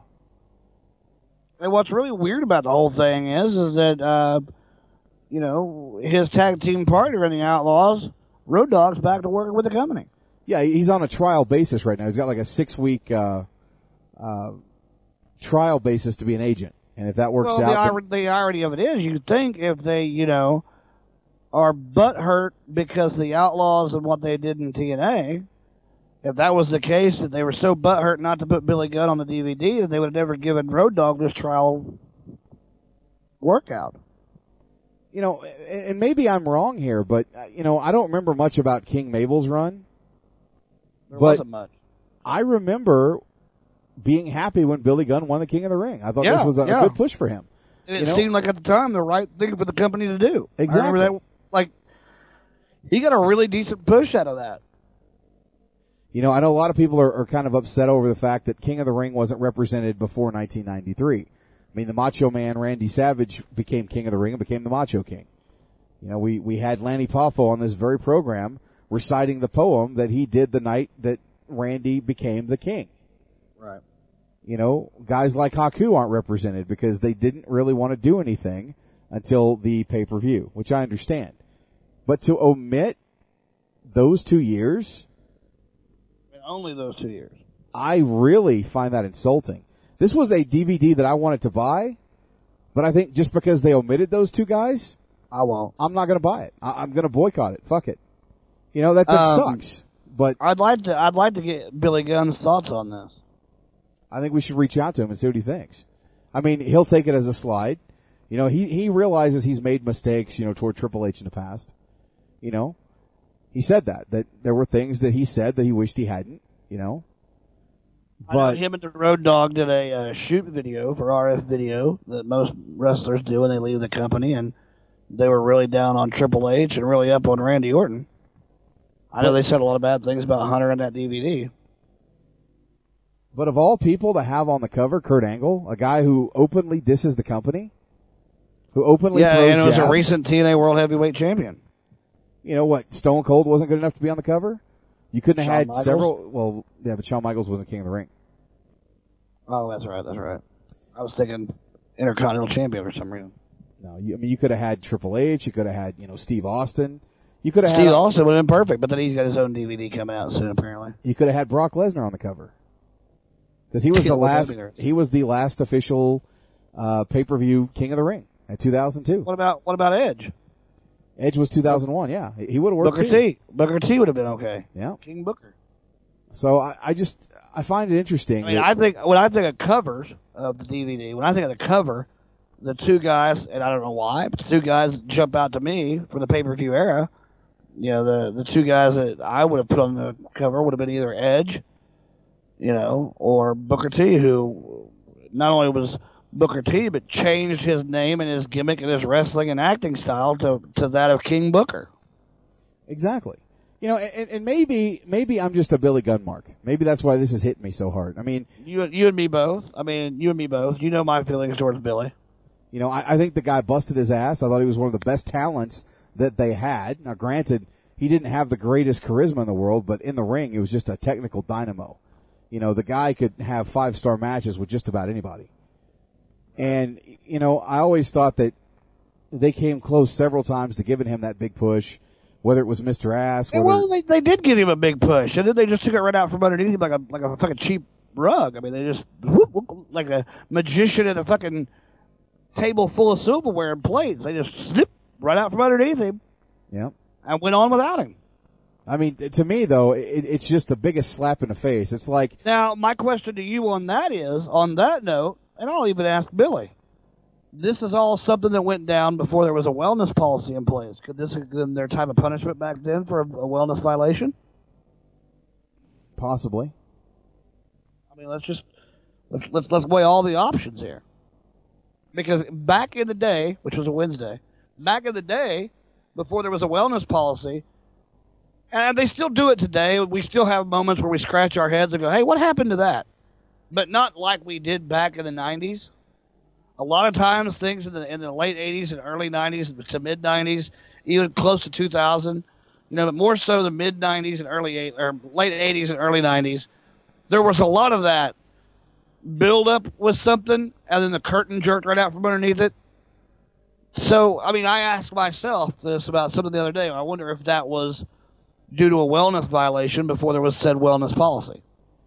And that's a possibility. I mean, you look at some of the things Billy Gunn... There's no reason to leave the guy off the DVD in the future. I agree. I mean, you look at the things that he did. I know that, we talked to him on the show about what happened with the whole Austin getting run over angle because it was tailor-made for him. That was supposed to be his thing. And they gave it to Rikishi. It was a last-minute decision. It's like, we're going to go this Blue other Mystery, way. in the chat room, Blue Mystery says they killed his character when he did that stuff with Chuck. Man, that stuff with Chuck was over like Rover. That shit with Chuck got all the way to, the national publications, USA Today, magazines and newspapers that didn't give a shit about wrestling covered the Chuck and Billy wedding. you know, that shit got over. I mean, the company was very, very happy with that. And the fact that, you know, you just had to suspend the disbelief that they weren't really butt-fucking each other. They were a good tag team together. They had a great gimmick. They are what we want in tag team wrestling today outside the homosexuality aspect of things. You know, we bitch all the time about two guys being thrown together.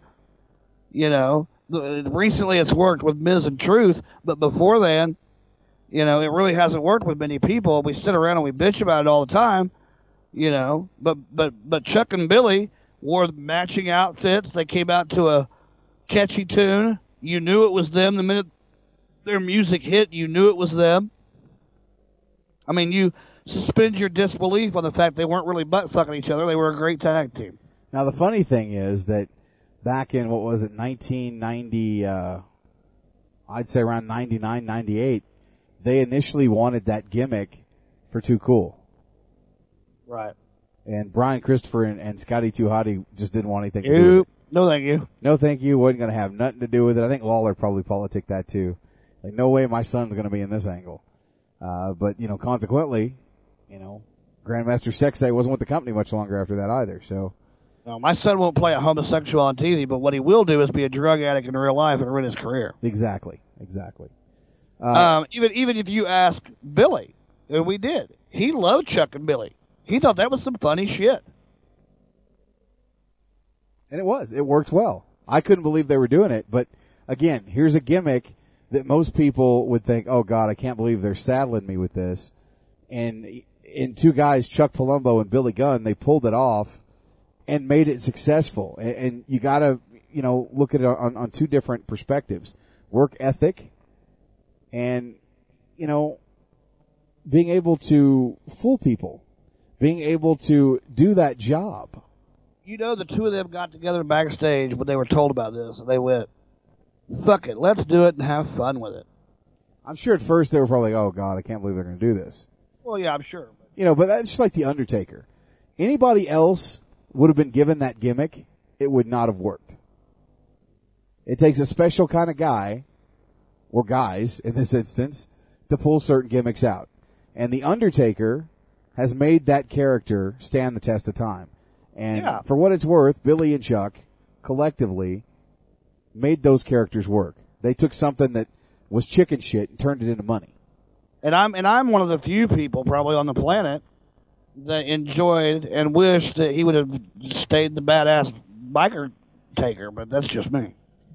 I was never a fan of that. I mean, to me, it killed it as soon as they Well, because that's him in real life. True. I know that's how he is in real life. Yeah, but I mean, the problem is you got him being the dead man, but yet he's the American badass now. He's not dead anymore. He's driving a fucking motorcycle. He's not really the Undertaker. Well, but I mean, by the same token, I don't think that Kane was burnt in a fire and, you know, they were brothers and, you know, I don't believe any of that shit either. And I don't believe that the Undertaker, you know, was really embalming people on the side when he wasn't wrestling.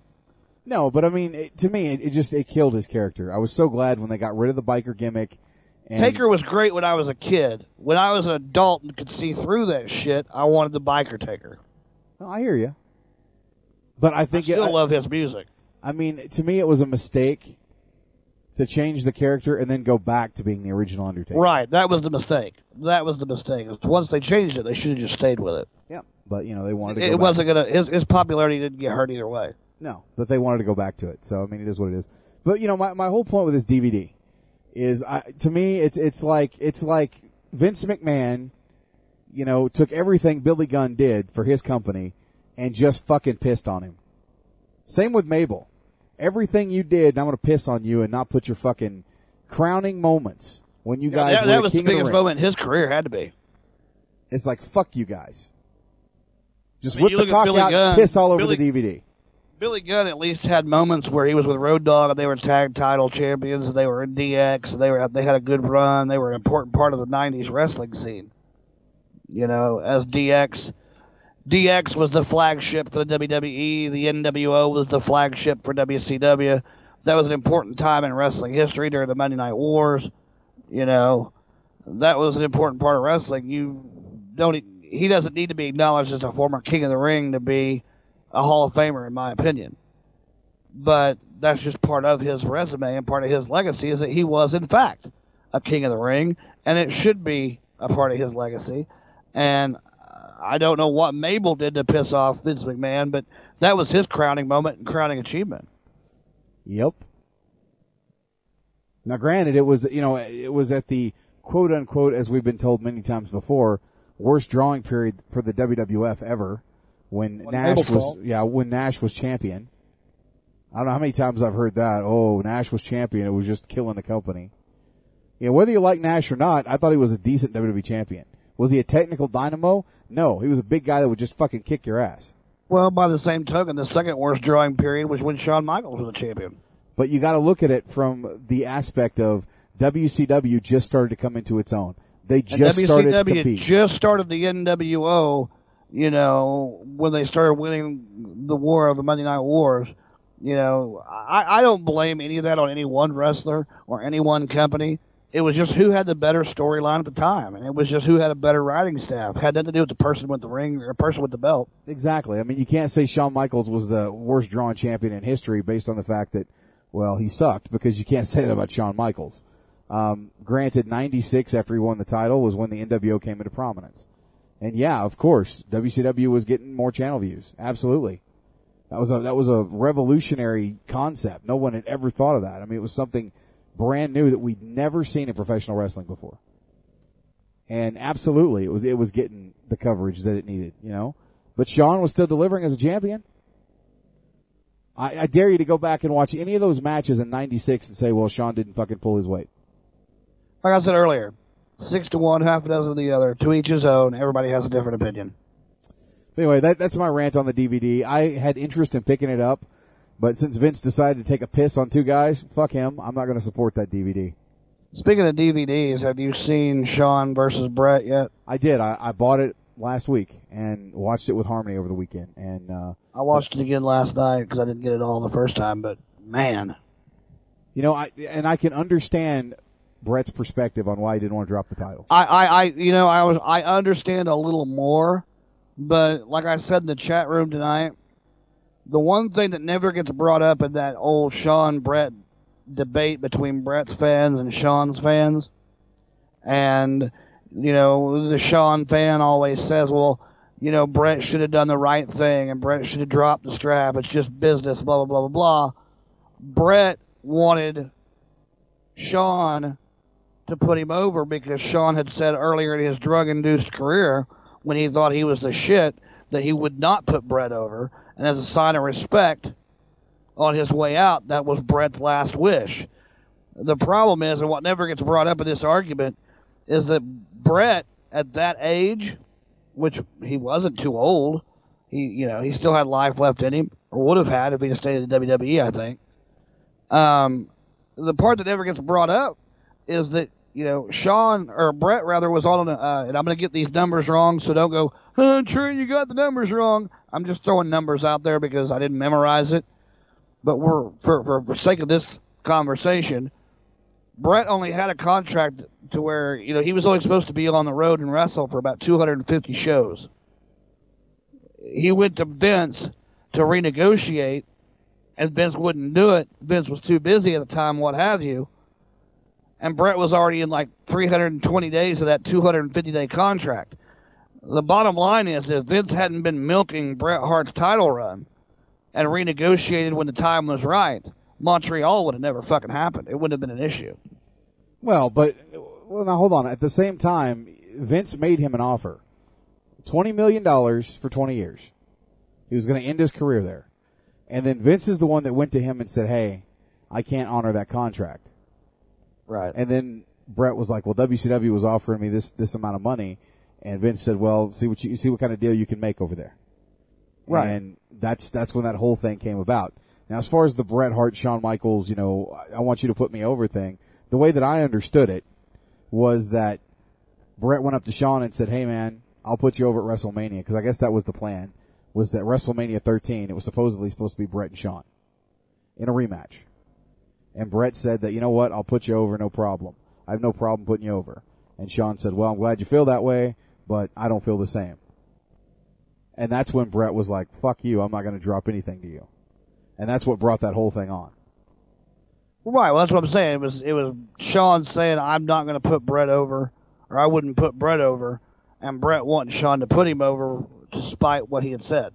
And being the Shawn Michaels mark that I am, Sean was wrong for that. That was fucked up. But Sean is, admittedly a douchebag back in the day. He wasn't exactly the greatest guy. And he admits that. So, again, I can understand Brett's argument, Until that, I always thought, okay, Brett didn't have a piss to pot in. Or a pot to piss in, excuse me. But I kind of understand a little more his mindset. Well, also in Brett's defense, which I generally don't do, again, Brett's contract was only for about 250 days, and he was already on like day 320. And he told Vince, look, if you'll just let me retain in Montreal, I'll drop it on Monday in Ottawa. And Vince wouldn't go for it, and Brett was like, well, I've already worked, 80 days outside of my contract. What's one more? Yeah, but at the same time, you've also got to, and I understand Vince's stake in this. I do too. But I'm just saying, it was okay to have Brett work 80 days over his actual contract when it benefited you. But then when there was a chance that on day 81 he might show up on WCW Nitro with your belt, it wasn't okay then. Exactly. You see what I'm saying? No, you're right. Exactly. But yeah, that DVD is fantastic. For anybody who hasn't seen it, I definitely recommend it. I think Jim Ross did a fantastic job of really asking the right questions. And I still feel like both guys kind of held back a little bit. A little bit, yeah. But you overall, can tell Brett was really emotional at times, so was Sean. Yeah. Definitely a very good DVD. If you haven't seen it, check it out. Another thing that I wanted to bring up really quick, what was it? Oh, yeah, the TNA thing. TNA, yeah. Let's talk about this a little bit. I guess a lot of people are expecting me to go apeshit nuts, but I'm not. And I'm going to tell you why. Because turnabout is fair play. For the longest time, the WWE used outside, independent organizations as a place to grow talent. OVW was one that saw the progression of guys like John Cena, guys like Randy Orton. A lot of good, Brock Lesnar, Batista, Shelton Benjamin, all these guys came out of OVW. Danny Davis does a fantastic job in the Louisville area. Jim Cornette used to be affiliated with it as well. And they always did a good job of bringing up talent at that facility. Well, they got away from OVW and went down to Florida and got with Steve Keirn and did FCW. They also had Deep South Wrestling for a little while. And that went under. So now, the news is, according to WrestleZone, that TNA has reached a developmental deal with OVW. I gotta say that despite the fact I might not like TNA's current product, I might not like the direction that they're going in, I think this is a fucking brilliant business move. And I think Pritchard knew exactly what he was doing when he put his finger on this one. Because OVW has had some of the best talents come through the doors there. And Danny Davis knows how to work with guys. He knows how to build stars. So I think that in the long term, this is going to be a good thing for TNA Wrestling if they manage to keep their head above water and make the right decisions. So, for those of you that thought I was going to go ape shit nuts and rant about it, there's nothing for me to rant about. I think it's a smart business move for them. And I hope that it produces new superstars for them. I agree with you 100%. This just shows me that, albeit a slow progression, slower than a lot of us would have liked recently, but over the last few years, TNA is finally starting to get the right idea, maybe.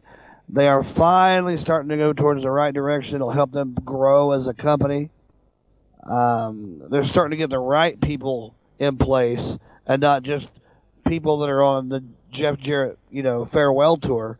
They want to see TNA survive and grow as opposed to being just a place for Jeff and his buddies to show up and get a payday. Exactly. Like I said, I think this was a very smart business move, and we'll see where it goes. But, I can only hope that a lot of the talent that's in OVW coming up are going to have a spot on that roster, and maybe there'll be something done with them. So Before we jump into news, or before we jump into Raw real quick, while we're already on TNA, I watched Impact, and the first thing that popped into my mind is the one thing that I haven't heard anybody say yet. And it's blown me away. Not that it's that big a deal, and not that it's that big of a... It doesn't make me a wrestling genius. It doesn't make me a wrestling god. It doesn't make me anything more than a fan, but I just, with the hatred towards TNA, I've gotten gun-shy in the past, and I'm gun-shy nowadays, where when I watch Impact, I watch it from the perspective of, okay, that was good. I liked that. Okay, that was good. That was okay. I bet the fans rip the shit out of that. I bet the internet goes ape shit with that. And that's how I've become that's the way I watch TNA now. And it's because I have this job as a host of a radio show where I've been forced to feel that way and watch that way, because I can sit here and tell you what I like about TNA, and a lot of you will disagree. My co-hosts will even disagree at times. But I read what you say in the chat room and what you say on message boards and what you say in emails and Facebook posts and Twitter tweets and everything else, and I'm just a gun-shy TNA fan now that when I watch it, I like what I like, and I pick out what I think the fans are going to shit on. I think we all knew that it was going to come down to Bobby Roode and James Storm, especially after last week, or the week before last, when Robert Roode won the #1 contendership. We all knew it was coming. Yes, it's a little rushed, I think. I think this is a storyline they could have drawn out. I would have liked to have seen Robert Roode, I'd like to have seen Robert Roode develop a sense of jealousy maybe over the title and the attention that James Storm was getting due to being the world champion. I think that James Storm on his own may not have been a great idea for a champion. I think James Storm, one half of Beer Money, member of Fortune, was a great idea for a champion, because he doesn't have to do it all himself. He's got guys behind him. He's got guys that can run in and save him when TNA books their bad finishes. He's got guys behind him that want to see him retain that strap and hold on to that belt. So I think for that aspect, again, he's a smart pick as a TNA original, if there was going to be one, to put the belt on at this time. Same could have been said about AJ or Bobby Roode or Kazarian had they picked any other one of them. But they didn't. They went with James Storm for a reason. I don't know 100% why they did it this way, to just turn around and have Robert Roode win it, when, it was, again, in my heart of hearts. I talked about it the night before the week before the pay-per-view. I talked about it again during the pay-per-view coverage. And you'll remember this. I said, don't be surprised with all the momentum leading to Robert Roode being the new champion. Don't be surprised if TNA pulls a TNA and leaves the belt on Kurt Angle just to swerve you to give the belt to Roode again at a later time. Did I or did I not say that? You did. And I think your reaction to it was, no, they've sunk too much into Robert Roode to pull out now, basically. And I said, yeah, you're right, they have, but TNA, just like with Jeff Hardy and other decisions they've made, they like to take the absolute obvious, turn it upside down, and put their stank on it and say, see, we told you so. And so again, why they did this other than to say, fuck you, we got you, ha ha ha, I don't know. If they were going to turn around and take the belt off Storm 2 weeks later to put it back on Roode, they should have just let him win it against Kurt Angle at the pay-per-view. However, this is a company that I don't think gives two shits about pay-per-view buy rate or pay-per-view quality. I think they do it to be a part of the business, but I think they are more focused on their television product and ratings on their television show than they care about buy rate with their pay-per-view. And I have several things that back that theory up, but that's not what we're talking about at this time, so I'm going to let that go. Now, see, I agree with what you're saying, and again, I was of the mind that it made sense for a guy like Kurt Angle, the best wrestler in the world, as he's been quoted, right, to put over a guy like Bobby Roode. It would have been a great torch passing without passing, because Kurt's not going anywhere. But it would have made Rude a bigger star winning the belt from Angle than it would from winning it from James. Exactly. And so we had a guy in Kurt Angle who went into the match injured with a hamstring injury that was obviously not 100%. That Rude couldn't take advantage of, but James could on Monday night. Exactly. And Bobby Roode couldn't beat the guy. And so they made Bobby Roode look like an idiot for not winning the belt. Then they put it on James Storm, and kind of what you could consider a fluke-type victory. Now, if this was the direction that they were going, I really think that they should have just had Bobby Roode win the belt at Bound for Glory. Exactly. Hogan made the stupid fucking comments that wasn't warranted, that he didn't need to fucking say, but that's just Hulk Hogan for you. And they should have had a slow burn and had James be the fucking heel. Yeah. He should have been the one to turn on Rude. Right. And what's sad is, I don't know if Hogan's comments really meant that much in the grand scheme of things, or if it was a smoke screen or a shield or a bulletproof vest on the company so that they could take some shots and then just point at Hogan and say, well, he did it. It was his fault. I'm not so sure that TNA going into this didn't already have the mindset that they weren't going to put the belt on Rude at Bound for Glory, just because they like to say, ha ha, we got you. And that's the TNA way. Just like they did with Jeff Hardy. You bring in the biggest star in the business, the biggest babyface, a guy that was outselling John Cena in merchandise, hands over fist in the WWE, and you turn him into the fucking number one bad guy on your program. Why? Because you can. It's that why because we can attitude that has fucked TNA over the last 2 or 3 years. And again, if knowing they were going to do this, they should have just let Randy beat Angle at Bound for Glory, but they didn't. So I'm going to assume that they have ulterior motives. However, with that being said, if they weren't going to let Robert Roode beat Kurt Angle and they were going to put the belt on James Storm, they needed to have the slow burn that JJ just spoke of and let Fortune as a group continue to function, continue to back James Storm, let him get in some deep feuds with some guys from Immortal, some guys outside of Immortal, but let Fortune be the one that always tips the scales back into his favor when he needs it, not because he has to have it, but only when he needs it, when he's outnumbered himself. And then slowly show James Storm developing a sense of, jealousy for his partner and the role that he should be playing had he been able to beat Kurt Angle at Bound for Glory without getting screwed. They didn't do that. They did the same thing the WWE has done with the CM Punk thing that they ruined by going too fast and killing it. Hang on a second. I'm reading something in the chat, and I don't agree with this at all. Maverick says, and I quote, TNA is getting shit on because the ignorant fans are used to WWE being the sole wrestling company. No, that's not why TNA gets shit.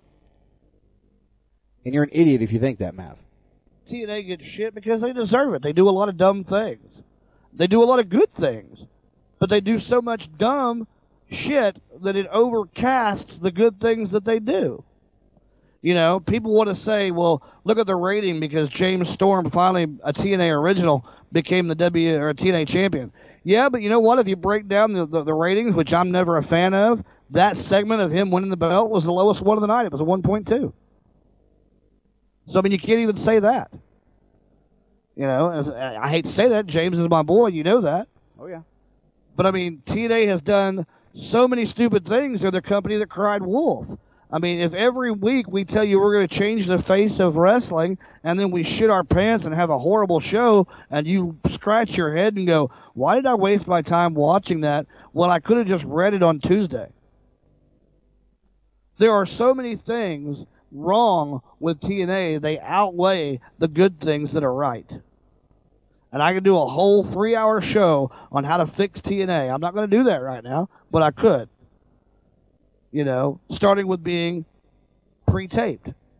It's just like sarcasm in an email or a twit or a fucking Facebook message.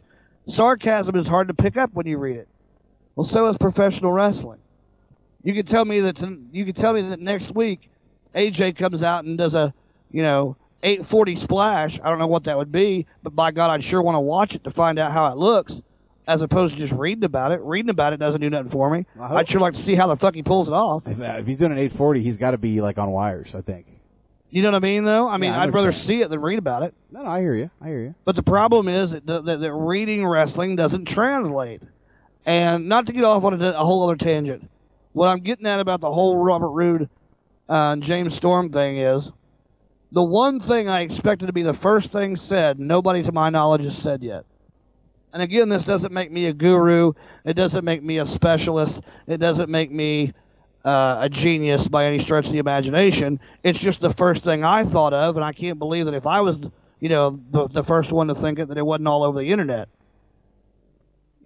People talk about Beer Money being the best tag team in the business. Well, they were for their time. But there was also a tag team before that called America's Most Wanted that was pretty goddamn good, too. And if memory serves me correctly, the way we ended that tag team was one member took the other guy's beer bottle and hit him in the head. Well, actually his own beer bottle. James hit Chris Harris in the head with a beer bottle to end that tag team. And now here we are, 3 or 4 years later, and they can't come up with anything better than using that same fucking beer bottle to wreck this team? Do you know why I didn't come up with that? Because I really wasn't paying attention when all that went down. I couldn't tell you how America's Most Wanted broke up. I don't remember. Yeah, they were feuding over something stupid, and they had a singles match, and James hit Chris with the beer bottle and blinded him, and Chris was gone for a few weeks. See, I didn't know that. Same fucking thing here. Robert Roode grabbed the beer bottle, looked at it, thought about it, hit fucking James with the beer bottle. Now James has got a concussion. He's going to be out for a few weeks. It's the same fucking thing they did with the fucking America's Most Wanted, and nobody brought that up. But yet, if you look at the internet, it was the best match on TV on all 3 promotions, SmackDown, Raw, or TNA. And that's the best they could come up with, was using that goddamn beer money, or that beer bottle again? Hey, if it works, man. I mean, If it ain't I broke, just couldn't don't fix believe it. If it ain't broke, don't fix it. Well, that didn't go over well, so I don't know how this is going to end up. Yeah, we'll see. I just think that they really fucked this thing up bad by going 100 mile an hour when all they had to do was go 20 mile an hour and build it. But by around the time lockdown or one of the, maybe Genesis or something comes rolling around at the first of the year, maybe that would have been the time to execute the turn. And even if you didn't want to wait that long, if you wanted to have AJ challenge Rude and say, you're breaking up Beer Money, you're doing all this, you're doing all that for monetary gain and to be the champion, and you said you'd never turn your back on us, blah blah blah blah blah. I'm calling you out. I'm challenging you to a title match. Have Robert Roode do a 2 or 3 week run against AJ. Have him go over on AJ. Then bring Kazarian in, like I said tonight. Have Kazarian say, well, I didn't want this fight. I didn't want to have to do this, but I'm the last member of Fortune that you haven't taken out, so it's my duty as a member of Fortune to knock some sense into you. Let that go 2 or 3 weeks. By then, you've been 6 weeks down the road. You can bring James Storm back then. That's not how they'll do it, I'm sure. I'm sure they'll fuck it all up, but Oh yeah, give it time. If you want my money's worth, that's what I'd like to see happen. No, I agree. And that's a pretty valid point. So that's my TNA rant for today.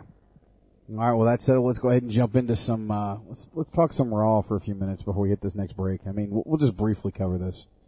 There ain't much to cover. There ain't much to cover. I mean, this will be a really, 5-minute segment right here.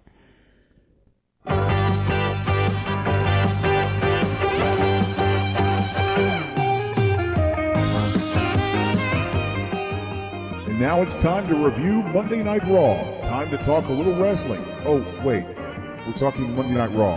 I guess that means it's time to talk entertainment. Yeah.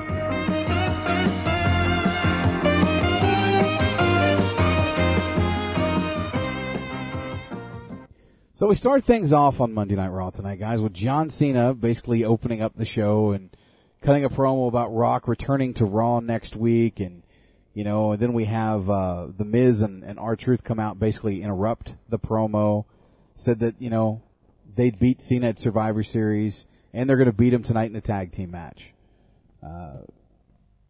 At one point, John Cena said that his tag team partner tonight was going to be a future Hall of Famer. He's like the 10th wonder of the world and all this other bullshit. And we find out it's Zack Ryder when he comes in and makes the save as Cena's getting the beat down. You knew it. Zack Ryder. I had heard originally it was going to be CM Punk, but apparently they changed it to Zack Ryder at the last Oh, minute. I'm glad it wasn't CM Punk. He's got his own shit going on. That would have just made me laugh. I would have been, why are you, 3 weeks ago you couldn't stand this fucking guy. Same shit from Cena that we see all the time, where he's disparaging The Rock. Yeah, we're going to be tag team partners in Survivor Series. Rock's not here tonight, but he'll be here next week. Yeah, he's not bringing it. He's busy doing a movie, blah, blah, blah, blah. The same old shit that he always does. We move on to our first match, John Morrison taking on Dolph Ziggler, and I gotta say, this was a great match. I mean... bell to bell was the best match tonight. For all the people that fucking hate John Morrison, him and Ziggler did a fantastic job tonight. Suck it. I mean, really. If you're a hater, fuck you. I mean, both guys really pulled it out tonight. I agree. We've heard constant rumors that, Morrison's gone. He's not re-signing. WWE doesn't want him. Well, but I think they changed their mind on all of that. I'm starting to think, because it looks like he's on an upswing. And I think right now, he's lost several matches. He got the win tonight, basically thanks to a malfunction at the Junction by Vicky Guerrero, which ended up costing Ziggler the match. But those guys, from start to finish, did a fantastic job. Ziggler looked like $1 million tonight. And Morrison looked decent. I mean, I'd say Morrison looked good. I mean, I'm still not a big fan of Starship Pain. I think it sucks. But Ziggler, just $1 million tonight. I'm going to address something in the chat room right now. I'm talking about how the WWE and Gail Kim, didn't work out. WWE Gamer Geek says that, basically WWE fucked Gail Kim, to which everybody else is saying, no, Gail Kim fucked Gail Kim. No, WWE fucked Gail Kim. I'm sorry. She left TNA with a promise to go to WWE and be something. And I can count on one hand, the number of matches that bitch was in from the time she went back to the WWE to the time she came back to TNA.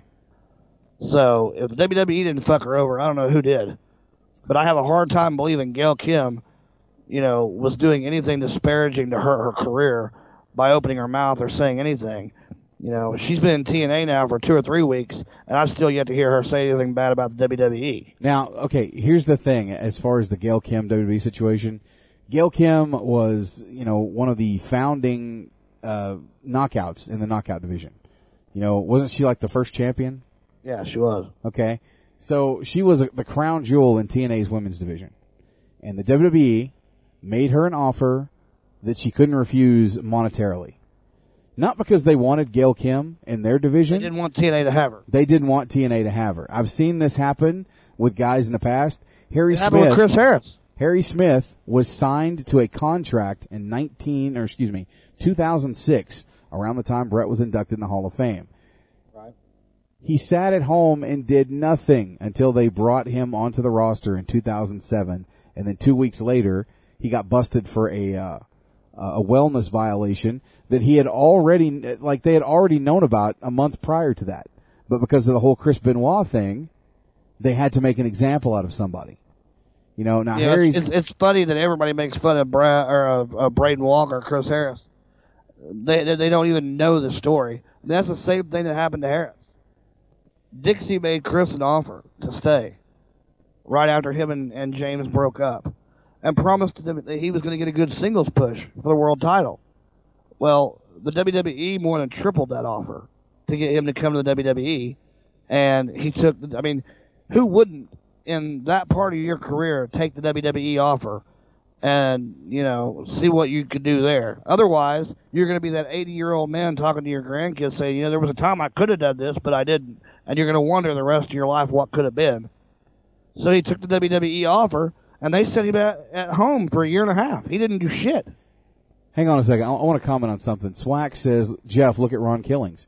What about Ron Killings? Yeah, he was a 2-time TNA champion. I know what you're trying to say here.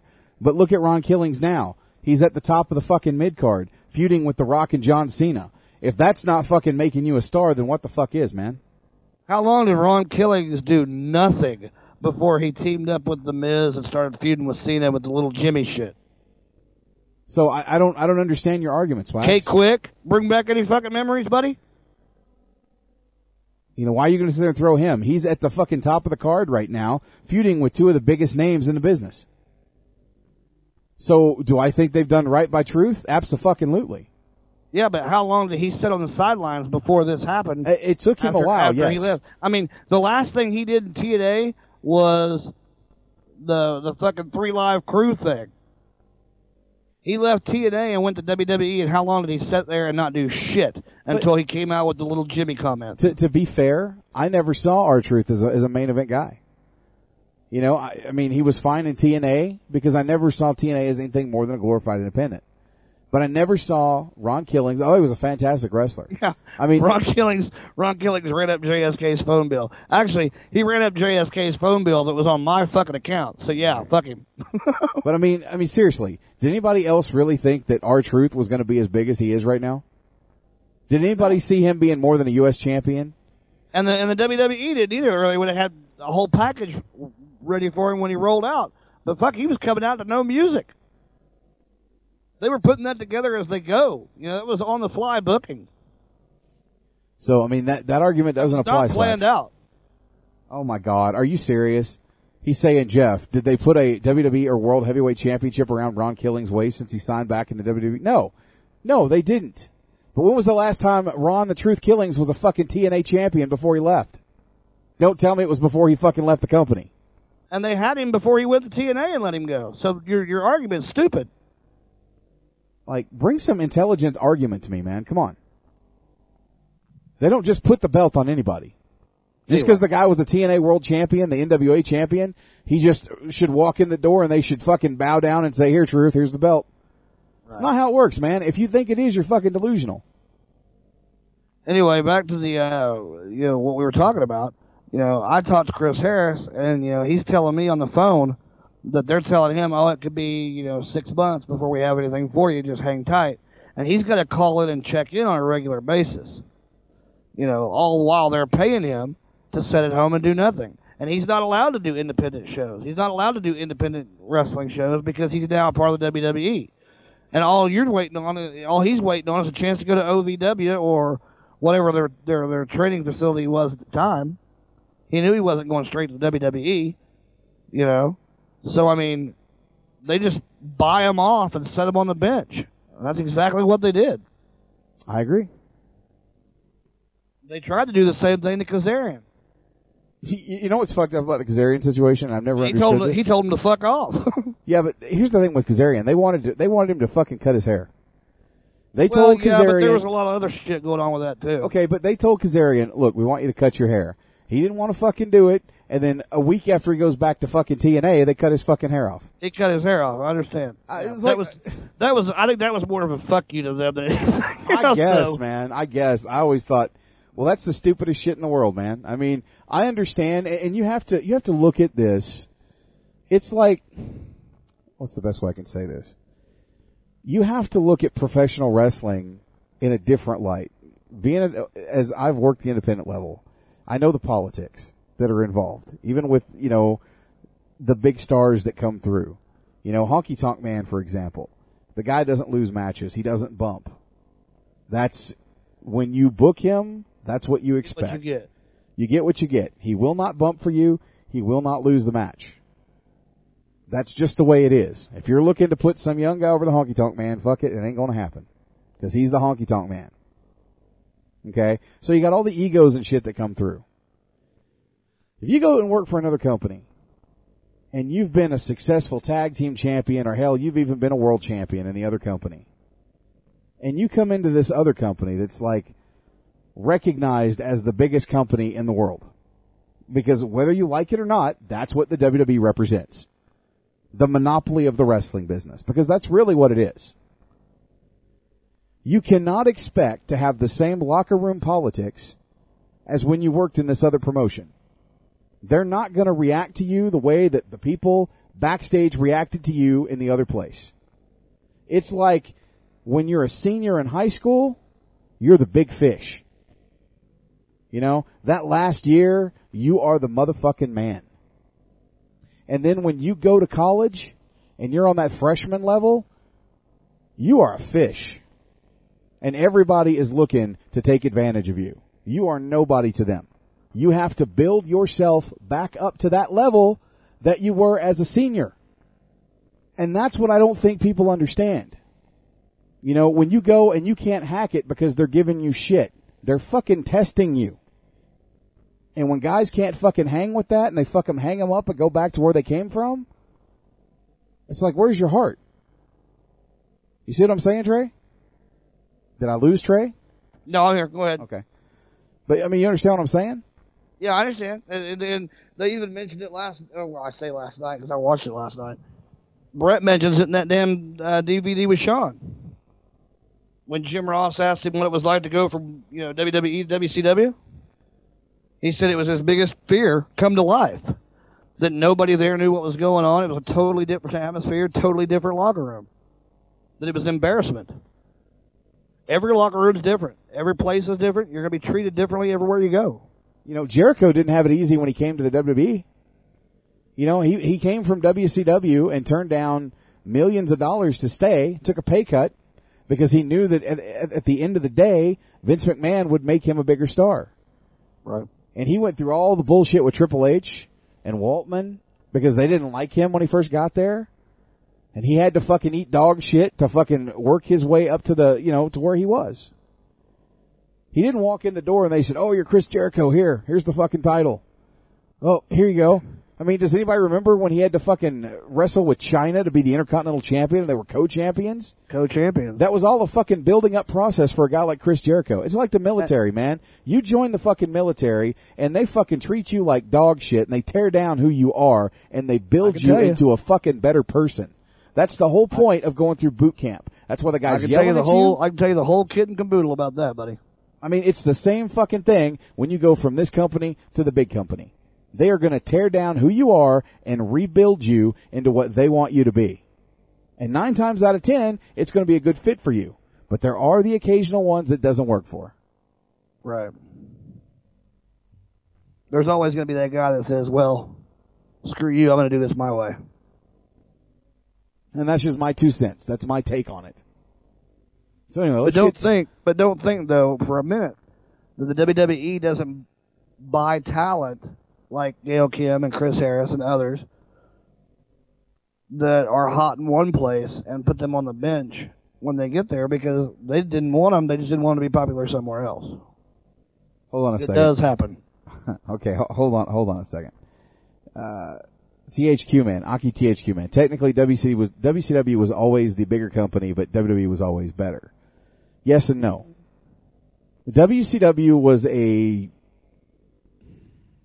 wouldn't necessarily call them a wrestling company. I mean, they were, but they weren't because they didn't have the schedule that the WWE had. You know, you worked a couple of days, couple of house shows. You know, you did your live TV or you went to the arena, but for the most part, a lot of the stuff they did was studio taped. So it's different. I mean, at the time Jericho left in 99, WCW had already lost the ratings war. The WWF had overtook them again. So they weren't the top dog in professional wrestling anymore. And you also got to keep into consideration if you're a WWE hand, you know, if you're a WWE wrestler, and you know Jericho's coming in, did you see that place the night that he debuted? Yeah. I mean, there were more signs in the crowd, Y2J, Jericho saves the WWE, blah, blah, blah, all over that place. How do you think that makes those WWE guys feel that have been there when a newcomer comes in and all anybody cares about is him? You know, it makes instantly for a bad working environment if you're that guy. Well, and that's probably part of the problem Triple H had, because if you remember, 99 was the year he ascended to the World Heavyweight Championship. Right. You know, and Jericho had just come into the company, and it was like, well, who's this guy, you know? Just because, you know, and even The Rock, you know, made it known in his promo when he debuted. You know, just because you were in the other company beating some guy named Juventud doesn't mean you're a fucking superstar. You know? I mean, at the end of the day, that's what you got to think of. I mean, a lot of those guys came in and paid their dues. One that really stands out, The Big Show. Do you think Paul White had it easy from the moment he walked in? That guy went through hell for a little while. You know, they stuck him with Taker, and Taker tried to school him on how things needed to be done. I mean, fuck, they sent him, his weight got out of control. They fucking sent him to OVW and fucking cut him from the roster for about a year. I mean, he had to go through the paces too. I can't think of any one person that just walked in the door and they fucking said, okay, well, you're this guy. Let's make you the biggest star in the company. And on the flip side, on the you know, everybody says there's always the other side of the story. Why do you think a guy like Sting has never done what everybody wants him to do and sign with the WWE? Oh, because he knows that he's going to go over there and not be the, you know, big fish in a little pond. But see, I think if Sting would have fucking done it years ago, if Sting would have went to the WWE instead of the NWA, the Warrior wouldn't have been as big as he was, because Sting would have fucking taken that spot. Oh, yeah, I think you're right, too. Without a shadow of a doubt, if it was flip-flopped, the Warrior probably would have been in WCW. He wouldn't have been as big as Sting. And Sting would have went to the WWF and would have been the fucking man. He'd been a Hall of Famer. He'd have been somebody the company could be proud to say is one of their guys. Hogan would have fucking passed the torch to fucking Sting at WrestleMania 6. Wouldn't have been Warrior. And Sting would have fucking lasted. The problem with the Warrior was he always had problems. He didn't want to do business the right way. He fucking walked out on the company. He fucking held Vince up for more money. I mean, things could have been a lot different, if certain situations had happened. I think, Sting blew a chance. I mean, granted, he was making more money with Turner, but I think he would have been a bigger star if he would have went and worked for Vince for a couple of years. I don't deny that.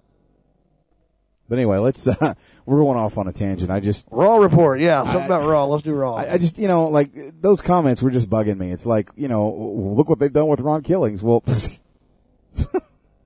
look what they did to Braden fucking Walker. What's your goddamn point?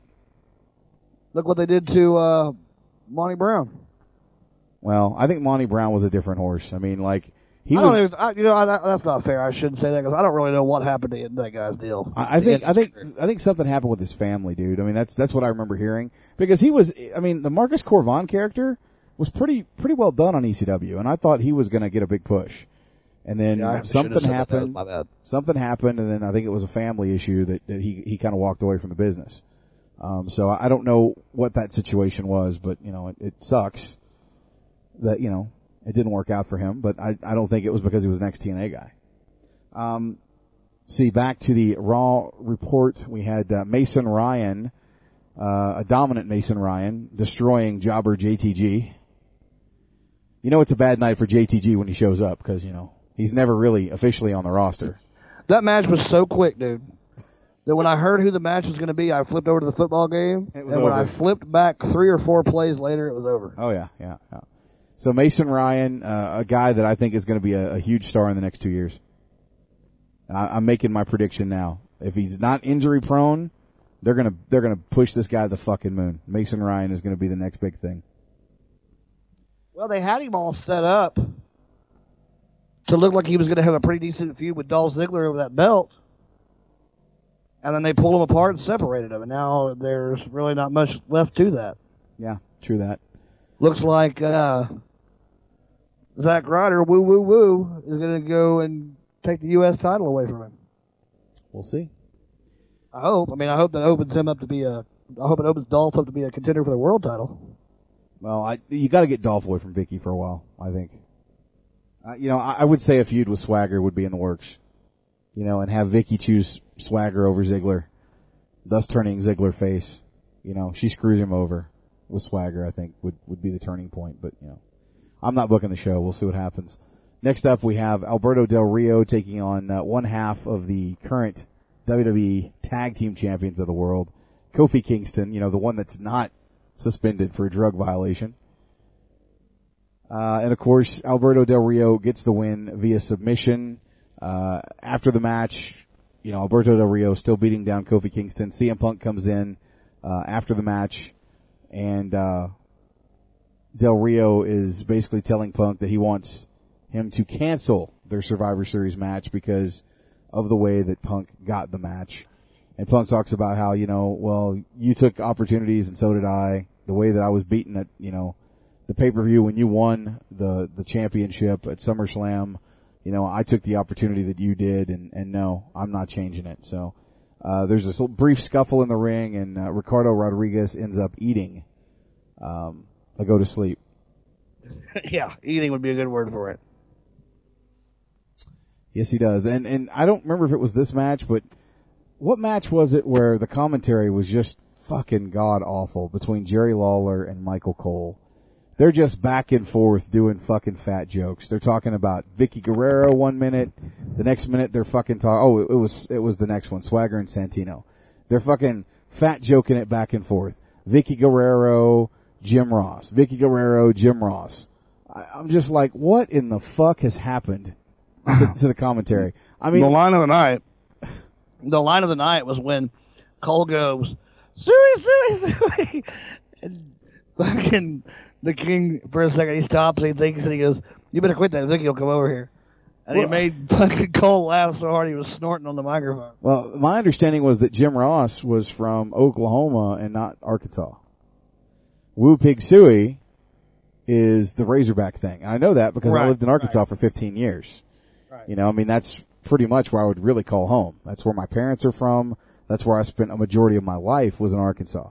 And I know that that's the call for the Razorbacks. It's not having anything to do with the Oklahoma Sooners or Oklahoma. And he just came across as completely ignorant like he does each and every week.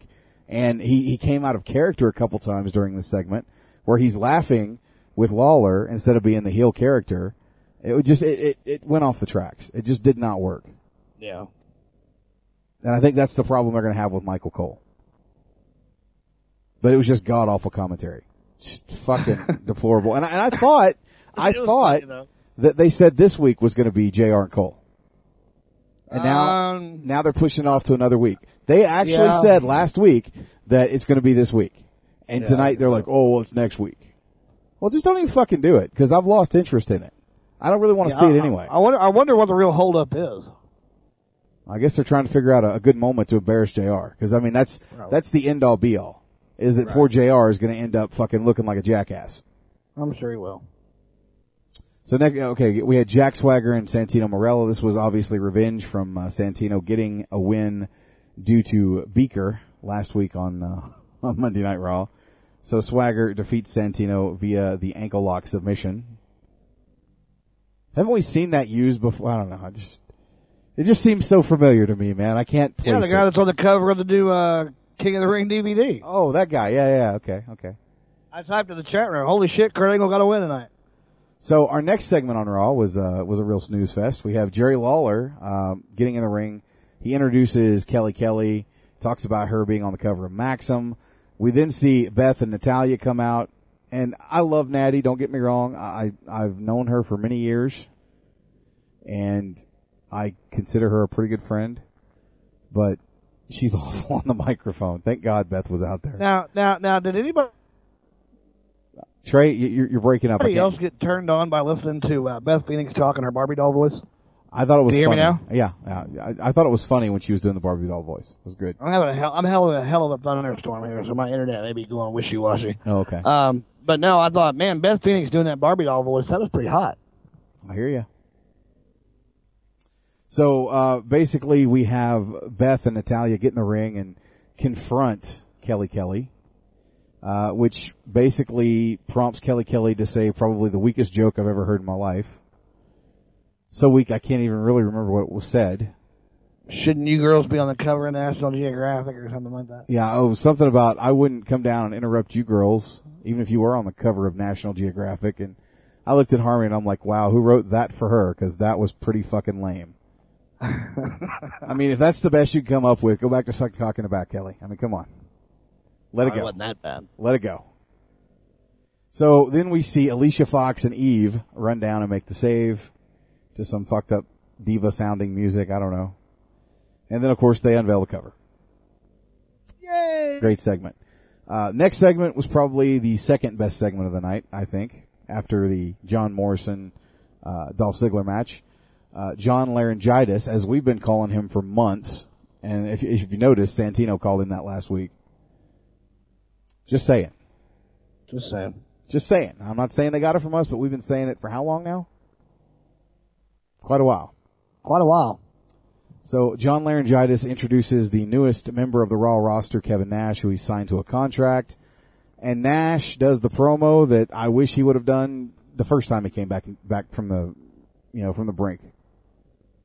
Because he owned the old NWO music. He owned it. That promo was fantastic tonight. And Nash, I'm telling you, man, the guy is in the best shape he's ever been. Nash looks fucking good. $1,000,000. He never looked that good. Like one and good. I do want to mention a tweet that Kevin Nash sent out this week. May have been early last week, late last week, early this week, anyway. Where he wanted to thank Hunter, basically, for giving him a chance to feed his family. I thought that was pretty cool of him. Yeah. That was. All storyline aside, And now we're to the main event. They were supposed to have the debut of Brodus Clay tonight, but that didn't happen. They did show a video package of Brodus Clay, and I think they're going to give him a major push. I think Brodus is going to be better. I mean, he's going to be the King Kong Bundy. But again, they announced last week he would debut on Raw this week, and then they shit-canned that. I know. It's like, yeah, we're going to have JR Cole this week. We're going to have Brodus debut. Oh, no, we're going to hold off another week. We're going to do both of these next week. Next week, when they say they're going to hold off a week, we'll see what happens. Well, next week is a 3-hour show, so. Did you catch the backstage? I forgot to bring this up. I'm actually seeing this on the replay right now. The backstage segment with CM Punk and Laurinaitis and Carlton Banks. Yeah. When he says something about, I hope you don't win the belt because I don't think it would represent the company good to have a guy that looks like he works at a gas station as the world champion. Yeah, he goes, you want unleaded or regular? And then he just knocks the shit out of him. I thought it was great. I think the best part of that was Del Rio throwing him off of Otunga and onto that fucking catering table. Yeah. I mean, he fucking flipped his ass upside down and threw him on his back all in one motion. Oh, yeah. Absolutely. So next up, this brings us to our main event of the evening. We have The Miz and R-Truth taking on John Cena and his tag team partner for tonight, Zack Ryder. This was a decent match. I thought, Ryder had some pretty good offense. He looked pretty good tonight. The crowd. I think it was a good match. I think they just went, oh shit, how are we going to end this? We can't let Cena and them win. How are we going to end this? I think it was a rushed ending. The ending comes when Miz pins Cena as R-Truth is holding down the legs, similar to the ravishing Rick Rude and Bobby Heenan win over the Warrior for the Intercontinental Championship. Yeah. So it kind of worked in that respect, but yeah, Ashley brings up a good point. One of the best parts of that CM Punk segment with Otunga backstage was as he's beating the shit out of Otunga, Laurinaitis goes, "Don't make me take off my jacket." Yeah. He's gonna take his jacket off and get involved. Just looking in the chat room, and this was said a little while ago. Low-key says Nash is back to being in Diesel shape. No, he's actually looks better than Diesel. Yeah, I think he looks better than he did when he was Diesel. He's leaner than he was when he was Diesel. His arms are jacked. I mean, he is just fucking fantastic shape. I when I'm that age, I hope I look that good. Yeah, no shit. I wish I looked that good now. No, same here. But so that's Raw. I mean, it ended on an interesting note. I mean, obviously, the direction we're headed. Rock's going to be on Raw next week, building to the Survivor Series. Who knows? I mean, if I had to give it a grade, I'd give it a C+. I was going to go either B- or C+. I'm kind of conflicted. I'm a C+er on this one. I'll go B- just based on the fantastic match between Ziggler and Morrison and the Nash promo. That's why it got a plus. Well, I go B-. I go a step ahead of you there. So who knows what's in store for Morrison? Maybe this is the beginning of a push for him, or maybe it's it's working the internet. Maybe the whole doghouse thing was just an act. It seems like every time somebody's in the doghouse, they get a push. CM Punk's in the doghouse, he gets a push. John Morrison's in the doghouse, he's getting a push. Well, we'll see. By the same token, John Morrison lost every match since August. MVP's in the doghouse. Then he got to push.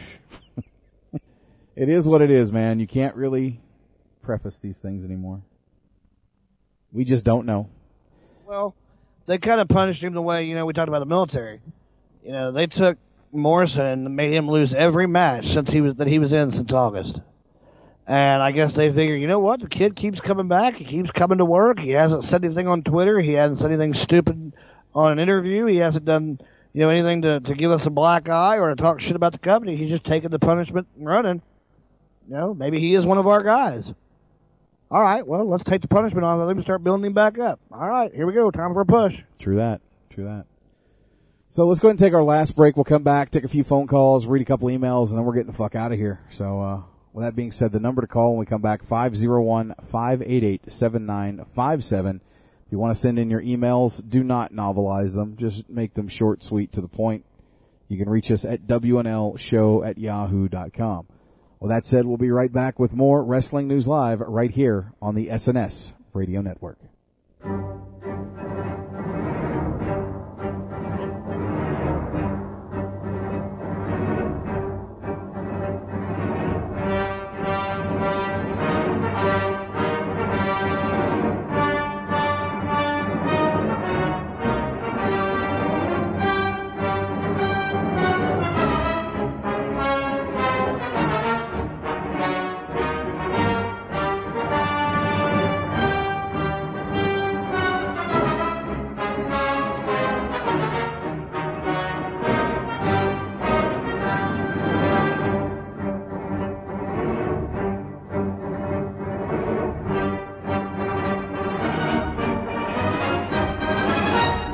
This is Vince Russo. You're listening to Wrestling News Live from the SNS Network.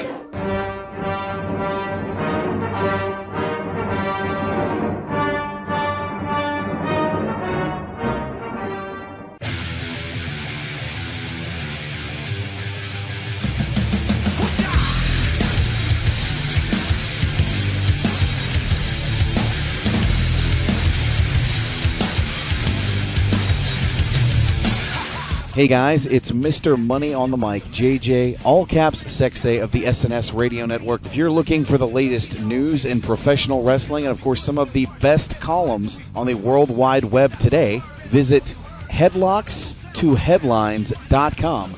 That's headlocks, the number 2, headlines.com. It's the official news site of the SNS Radio Network. You should make it your official news site as well. Once again, www.headlocks2headlines.com.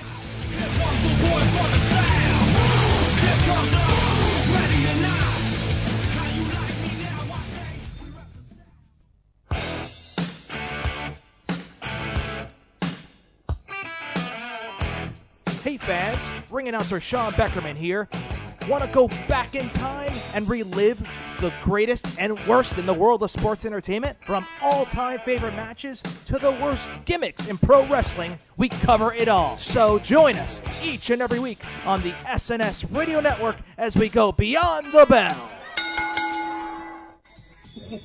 Brother. Oh, all right. With the one in Python.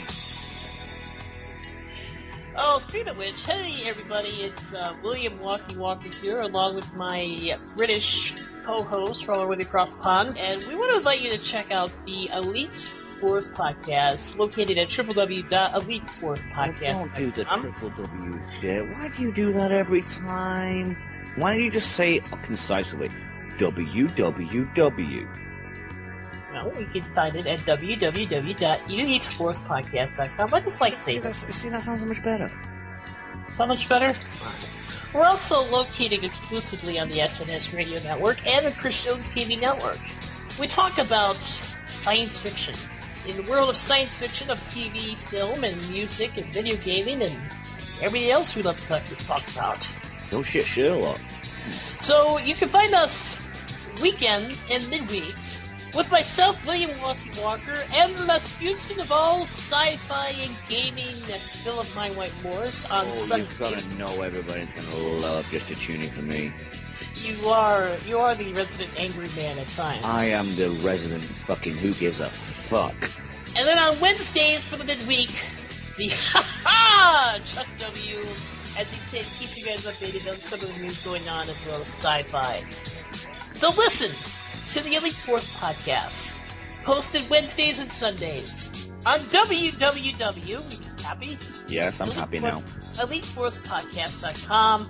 Also exclusively on the SNS Radio Network and the Chris Jones Gaming Network. Remember that there are always possibilities. Live long and play longer. He was the youngest undisputed WWE champion in history. He defeated a global box office sensation to win that title. Now, after an extended absence, he's back. And this time, the gloves are off. He's bigger, badder, and better than ever before.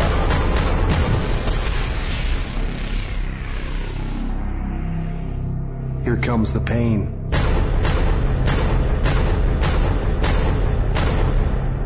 Only in WWE 12.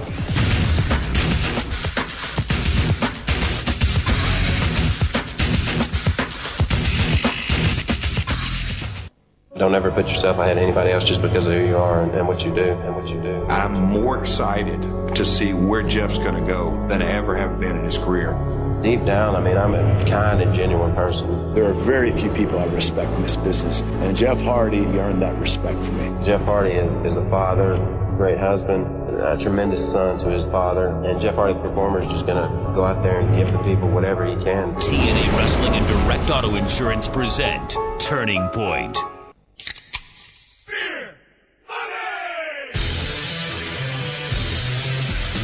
This is Cowboy James Storm, and you're listening to Wrestling News Live on the SNS Radio Network. And if you don't like that, sorry about your damn luck.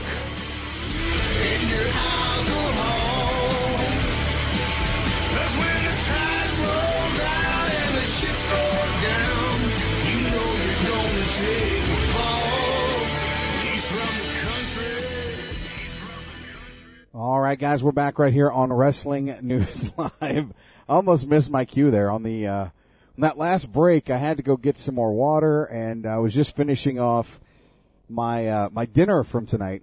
Had a fantastic Mexican fiesta dinner here at the house that I made. With, wow, that's ironic as hell. Is it really? I mean, I made soft tacos. And I made the world famous JJ queso, which the family goes apeshit nuts for. Oh yeah. I still want to get some of that. I had last night and again tonight what I call the TreyDawg's BFB. Oh yeah, which is short for TreyDawg's Big Fucking Burrito. Nice. Yeah, and it's just a tortilla with 2 pounds. I cook 2 pounds of ground meat. I put the taco seasoning on the meat. And then you lay out your soft taco shell. You cover that with sour cream. You sprinkle the meat on there, some salsa, light lettuce, cheese. Roll that bitch up and eat it as good as shit. I'll tell you what, man, next time we hang out, next time we get together for something, you're going to have to make me one of those burritos, and I'll fucking make some queso. You make the queso, I'll bring the BFB. And we'll have a party. My little nephew was like, Uncle Trey? I was about halfway through mine. And it's me and my brother and my sister-in-law and one of my nephews was at home tonight. And he says, Uncle Trey? He's the oldest. He's 10. And I go, yeah, what's up, buddy? He goes, what exactly is a BFB? Quick dog thing. And I said, big freaking burrito, buddy. See, I would have thought we would have said big fucking bitch. You know, either one, it kind of works, right? I'll just lay this out for you real quick. A day in the life of the dog. I may be getting a new roommate soon. We've never met, but we've talked on the phone a few times. And it's a woman who's coming into town and looking for a roommate. And she knows a friend of mine, and they kind of put us together. Well, we started talking, and shit, we got so much in common down to playing World of Warcraft that she asked me if I cooked, and I was like, You know I do, but I haven't in a long time, and I got to think about it. I make a mean-ass Frito chili pie, the BFB. I love making sloppy joes. I make some good unhealthy shit, but it's good. Sloppy Joe, sloppy Joe. I make them extra sloppy because that's how you boys like them.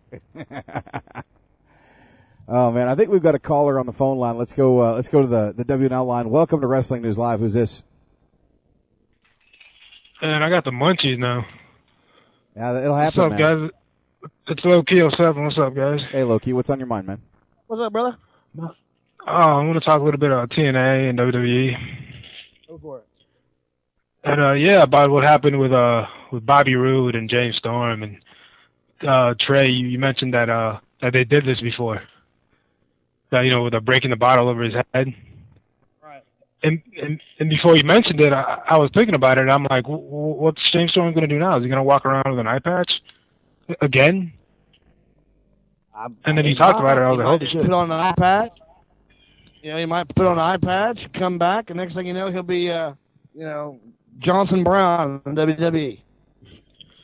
And then you guys said that that AJ Styles fucked up his ankle. Like, so I don't know. I can feel Jeff Hardy getting the title now. You know, I keep hearing rumors that AJ wants to leave. I mean, I don't know how accurate that is, but I would love to see him in the WWE. You know, I would have too a couple of years ago, but I don't know if now is the time for him. I mean, he should have, he's going to end up being the Sting, the guy that never went to the WWE. Well, I don't know about that. I don't know about him being the Sting yet. He's got a lot of life left in him.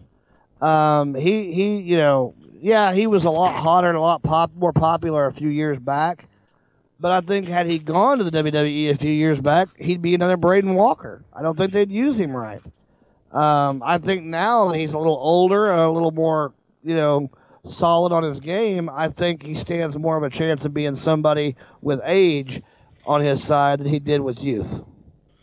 Right, exactly. I want to see him and Joe. Joe needs to lose like about 2 bra sizes and then, try out. They need to get him out of that C cup, right? Well, maybe they just need to let him wrestle. He can wrestle with a shirt on, whatever his gimmick shirt is he's trying to sell, and he can wear a man's ear. Hey, exactly. Hey, it worked for Brodus Clay, right? I mean, on the SNS Facebook page, somebody posted, and I can't remember who did it. If it was Jason Lucan or Kyle Davidson, because I mean those guys are always posting something over there. But somebody posted a match from 2001, I think, with I think it was Funaki and Samoa Joe on like WWE Jacked or Velocity. So Joe actually did work a match in the WWE for that, and I was like, wow. I mean, doesn't look anything like Joe. He was a lot slender, He was wearing like a gi looking thing. I mean,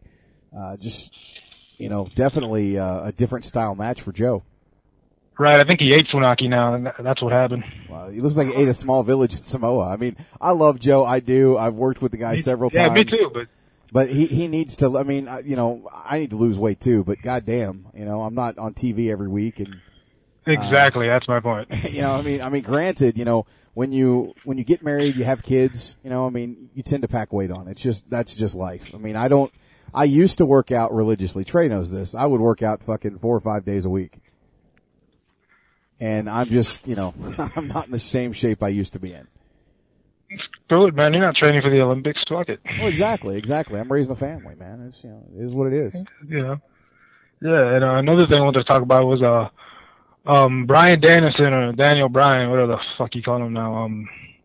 What's the deal with him? What are they gonna do with him? I mean, he almost cashed in the Money in the Bank last week. Well, no, he didn't want to cash it in. Big Show wanted him to cash it in. Yeah, but he had like a grin on his face. He was gonna do it, but then Henry clocked him. See, I don't know what they're gonna do with Bryan Danielson. I have no idea where this Daniel Bryan thing goes. He's saving his virginity until WrestleMania. Damn. Do we want to see that? I mean, really, they're talking about Sheamus and Henry for Mania. So the only way I see him cashing in Money in the Bank and actually having a championship match is if he goes against CM Punk. Because I think he's going to Mania, the champion. I really think that. They wouldn't do a Ring of Honor match like that. They wouldn't do that for the IWC. And you know how you get around that? Well, the only way that I can see you getting around that situation is if Daniel Bryan somehow manages to be the guy to win the Rumble. And rather than use his money in the bank, he gets a guaranteed shot at WrestleMania against the champion of his choosing if he wins the Rumble. Right. And then he has the money in the bank as a backup. I thought about that, but then I was like, they'll probably make Zack Ryder win the Rumble or something. Oh, no. Zack Ryder and win the fucking Rumble. I could see a guy like Mark Henry losing to Sheamus, the broke kick, and laying there in the turnbuckle, kind of half-ass setting up laying there.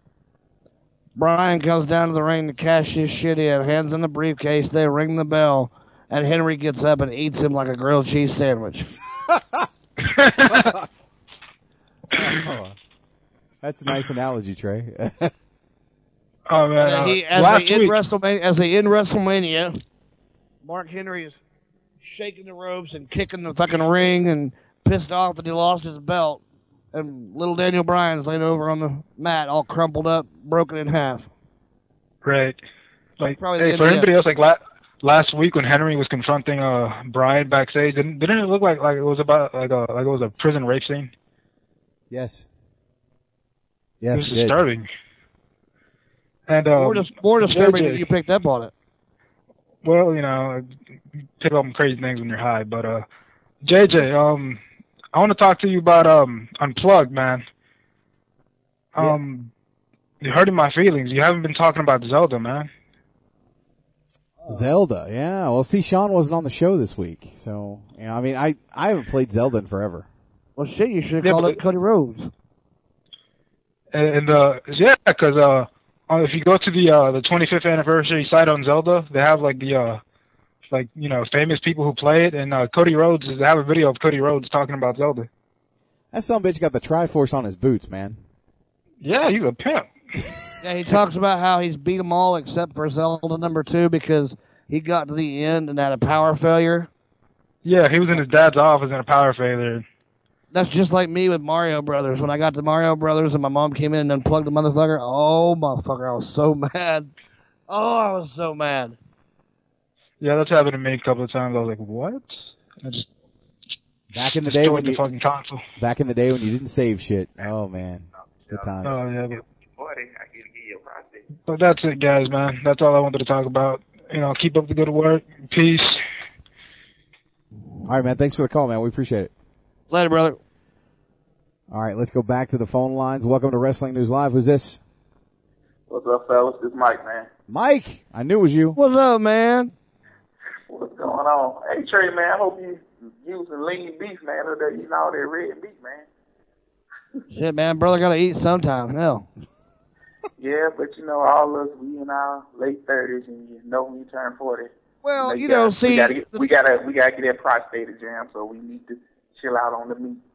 See, I'm not having anybody stick 2 fingers at my butt and make me say Moon River just yet, but I'm to the point now with my schedule, and I hear this radio commercial all the time on my sports radio station that pisses me off, where the guy's trying to hawk some kind of diet drink or some shit, and he says, the most important meal of the day is breakfast, and you've got to eat 3 square meals. Blah, blah, blah, blah, blah.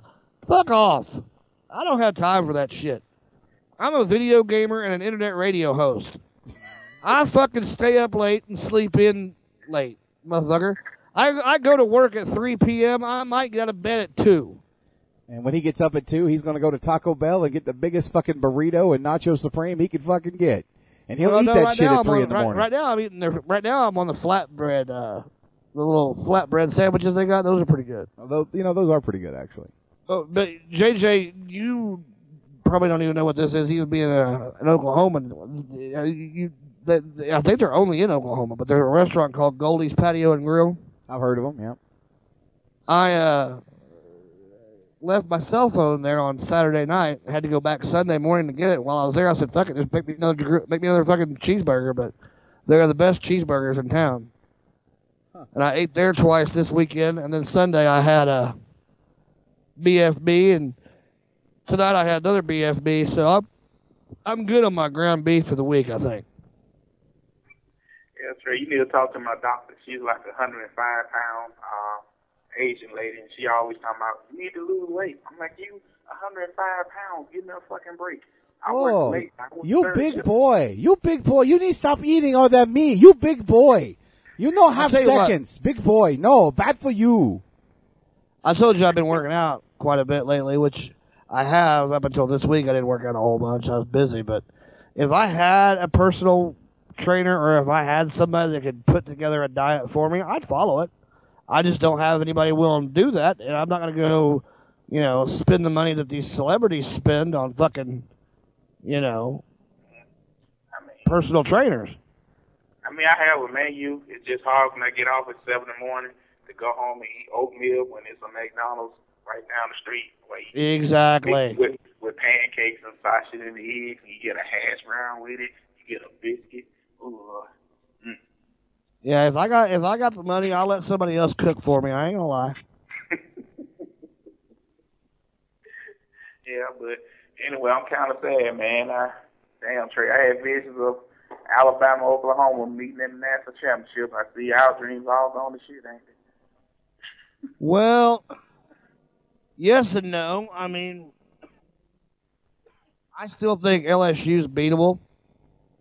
And I think because of the way they played against Alabama, they're really showed their vulnerability.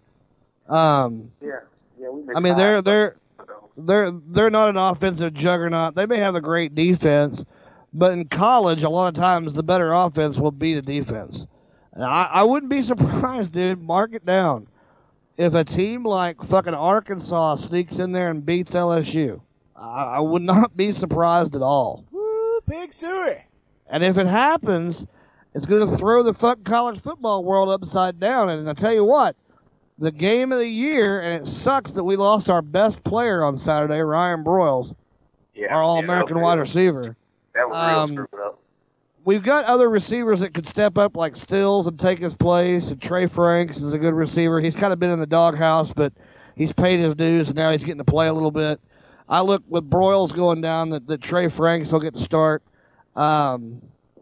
He'll be a good wide receiver for us. It hurts us going into a game with Oklahoma State, who is, and I'll say it, they're a great football team this year, but they're the kind of team that they're finally having some success, and their fan base makes me want to fucking throw them under a goddamn moving bus because they act like they're the best thing since pussy was invented. The problem is you tell them to act like they've been there. Well, they don't know what it's like to act like they've been there because they've never been there. No, they haven't. They've never won a Big 12 title. They've never won a Big 8 title. They've never won a national championship. But because they're number 2 in the nation this year, they think they've got it wrapped up. Well, motherfucker, you got to play against OU one more time. One time at least.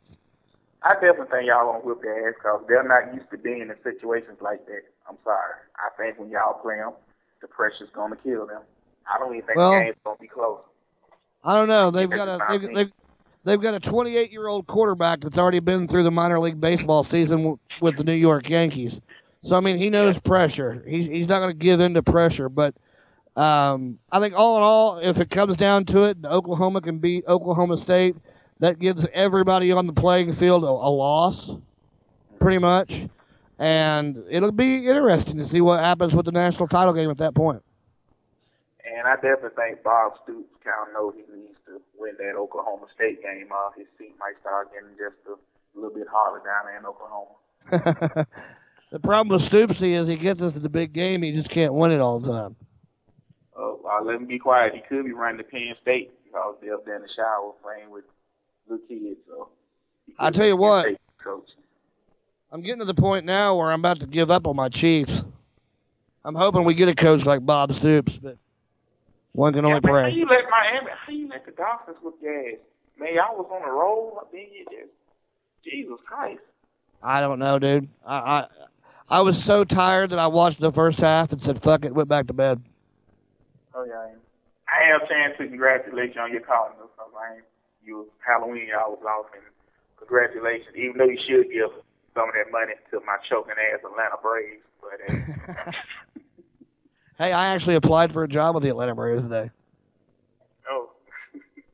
They have they have a job opening for their radio department that covers the games, and they need somebody for backstage interviews and to collect sound bites for the show, and I applied, so we'll see what happens.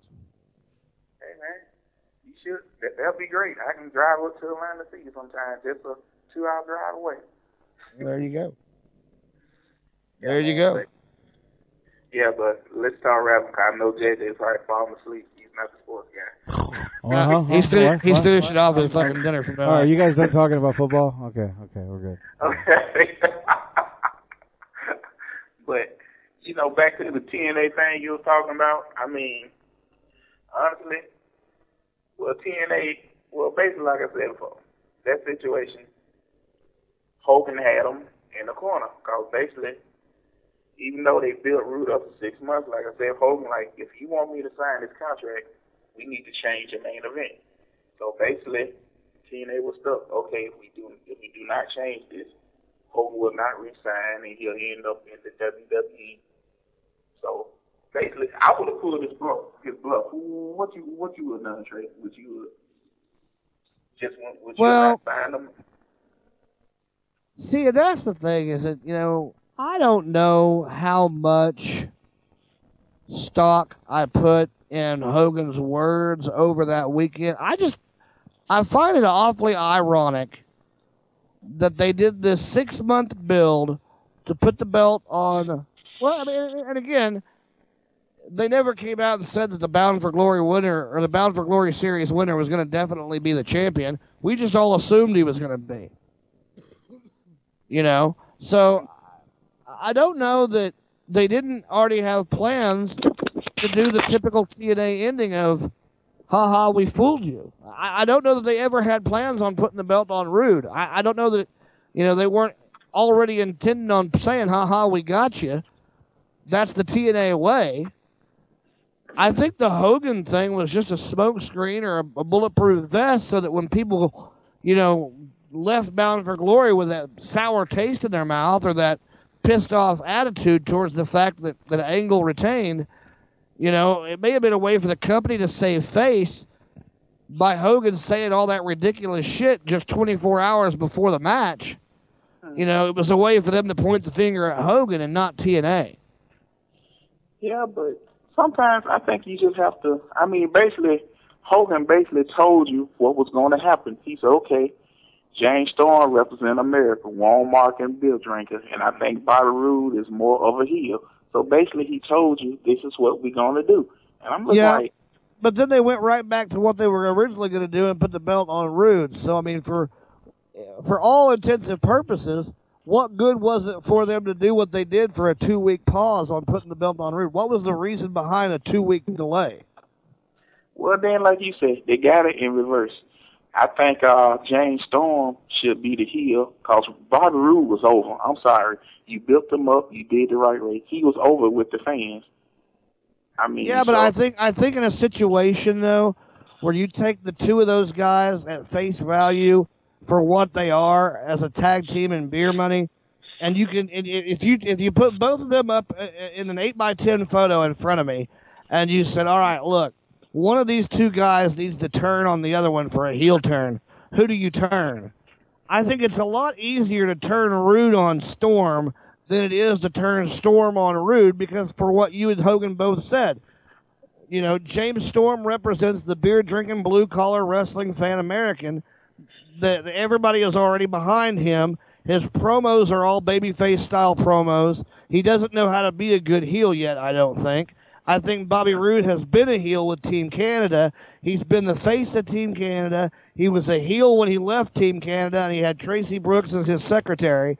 I think it's a much easier transition to have Roode turn on Storm than it is to have Storm turn on Roode. I want to say this real quick. I think that one dynamic that could really pull this thing together and make it work is the promo work that Roode's going to do because I was someone that when they tried to make Roode a big deal, even though they kind of failed at it, because they debuted him and had his search for a manager on the fucking pre-show to one of the pay-per-views. I can't remember which one it was, don't really care. Bound for Glory. Was it Bound for Glory? I was there. Okay, so instead of doing it on the main show and really making a big deal out of it, they did it on the pre-show. But I think that where this is really going to excel between Rude and Storm, and again, I haven't really watched the product, but if it were me and I were Bobby Roode being thrust into this heel persona as the champion, I think I would have to cut promos talking about how I was doing just fine on my own, and then I was put in a situation where I had to carry this guy to a tag team championship. And because of me, James Storm, became part of one of the best tag teams ever in the history of the business. And really play off the part that he held that team together, that he carried it on his back. And I really think that's going to go far as really taking that character to the next level for him. Let me ask you a question. And you'll know my answer in a minute that I ask the question, what I think.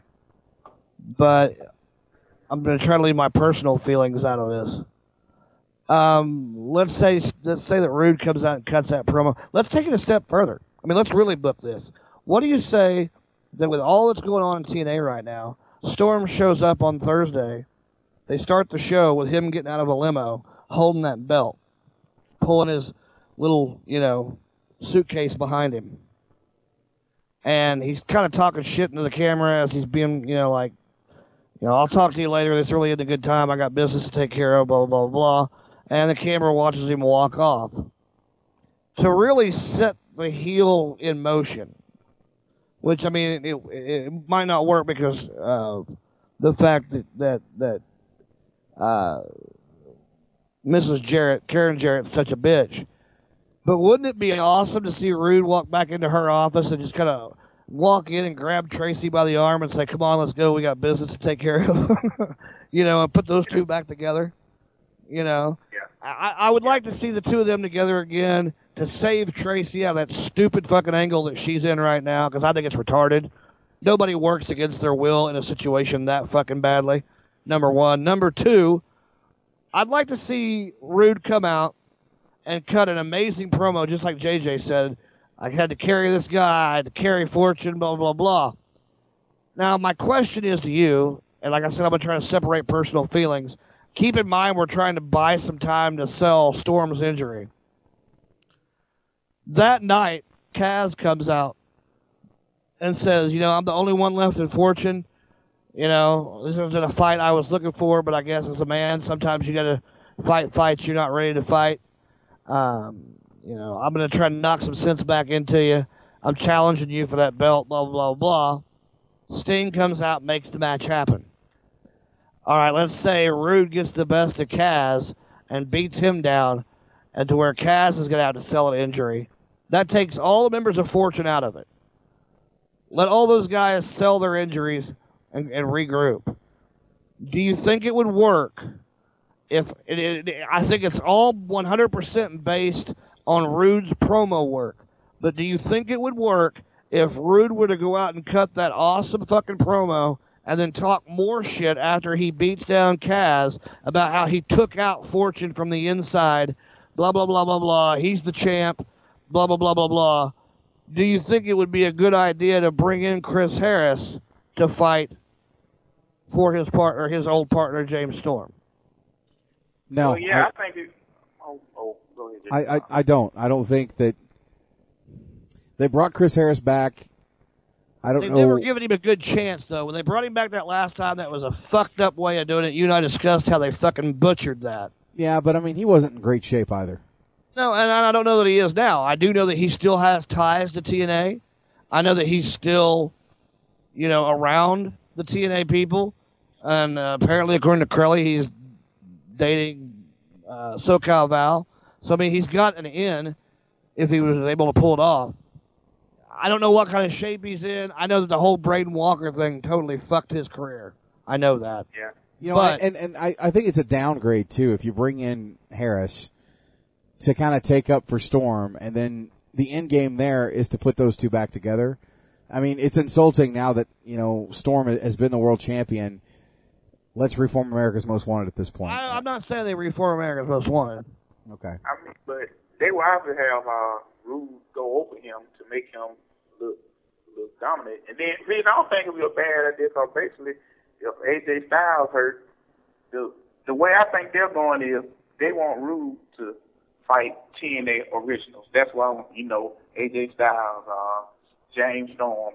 I mean, but with AJ Styles going, how many faces are it left for him to fight now? From what I heard, the new writer, he wants really him to go in a battle with like TNA original, like homegrown products.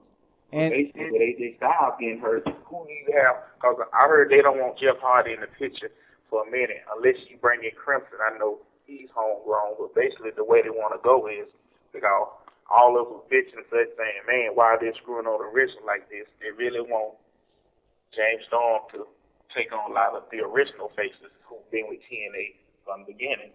So I think if you would bring him in and let James Storm get over on him, that will make him look good because you're not going to let Chris Harris win the belt. In that weight class, though, in that weight class of heavyweight champion considerable people, there's not a whole lot of TNA originals left. Yeah, that's what I was thinking, too. That's why when you said bring in Chris Harris. And I would only bring in Harris just to buy some time for the Fortune guys to sell their injuries and come back. But see, my problem with that, and Mike, we're going to have to let you go in a second. My problem with that is that you can't, and I don't like it when WWE does this either. I bitched and I pissed and I moaned about the fact that we've been hearing for months and months, ever since WrestleMania, that the main event for next year's WrestleMania was going to be Rock and John Cena and that the title was going to be involved. You cannot bring a guy who has not been wrestling for the company in and put them in a situation where they should get an instant fucking title shot. I mean, I understand he'd be taken up for James Storm, but it's still essentially putting him in a number one contender spot when he doesn't belong there. Same with The Rock. My biggest thing, though, is outside of the Fortune guys, if he's a heel, and he'd have to be for what he's done to Storm and what he will eventually do to Kaz to take out Fortune, because if AJ's as hurt as they say he is, he's not coming back anytime soon. Where do they go from there? Who's left? No, I agree with you. Mike, thanks for the call, man. We got to let you go. All right, so stay there. All right. No, I agree with what you're saying, Trey. I don't know at this point. I mean, unless you put Joe back in that place or you do something with Matt Morgan or some other guy. I mean, somebody has to earn a number one contendership. I'm not a big fan of, oh, hey, it's AJ Styles. He's the number one contender this week. Oh, yeah, because I'm in Fortune, Right. That's kind of ridiculous. It's kind of redundant. If anybody has a bitch. The Kaz situation books itself. I think that has to happen. Yeah, I mean, if AJ is hurt, then I would say by process of elimination, Kaz would have to be that guy. But, I mean, the whole point of having a championship is to have number one contenders for that championship. If you just give it I was also in the impression after the week before's Impact, they made a big deal out of having a backstage segment between Kazarian and Christopher Daniels, who's back as the Fallen Angel by himself. Right. And Kaz was talking about, hey, I got this new house. I want you to come to my house and we're going to talk things out and squash this thing between you and AJ. I had a feeling in that moment that somehow Daniels was going to lure Frankie out of Fortune and get Frankie to be on his side. Yeah. And they didn't do anything with it last week, so they may have squashed it. Who knows? Yeah. Let's go back to the phone lines. We're going to take one or two more calls, and then we're getting out of here. We're going to take some emails and then get out of here. But welcome to Wrestling News Live. Who's this? JJ Bronx. What's up? What's up, dude? Yeah, man. I just want to say, Trey, I'm with you, man. I don't give a shit. I'm a red meat guy. Fucking tacos and cheeseburgers. I'm all about that, dude. You know what, man? When God wants me, he's going to take me, so I don't give a shit about the heart attack. But I'll tell you, you invited me to come out there, and that may happen someday, but, you ever come here to New York, man, have my mama cook you an Italian dinner, dude, I guarantee you will be happy. Mamma mia. I mean, I never want to leave. But, getting into the whole, TNA thing, you know what? Everybody talks shit on TNA, and I do too. I'm not going to lie. When they deserve it, I tell them what I need to tell them. But at the end of the day, how excited are you really about Survivor Series right now? I'm really not. I did hear today they're is going to be a traditional 5-on-5 match. But, I mean, you're already doing Cena and Miz and Truth every week.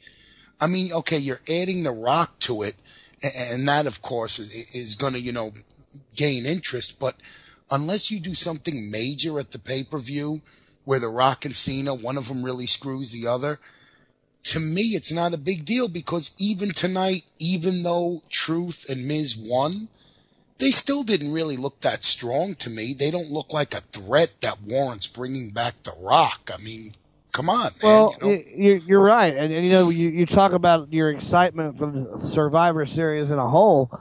What sold me on Survivor Series in the past as a kid was what 5 guys would team up and why, who the captains were going to be, and all the great promo work that was done between the teams leading up to the Survivor Series. That's what sold me on it.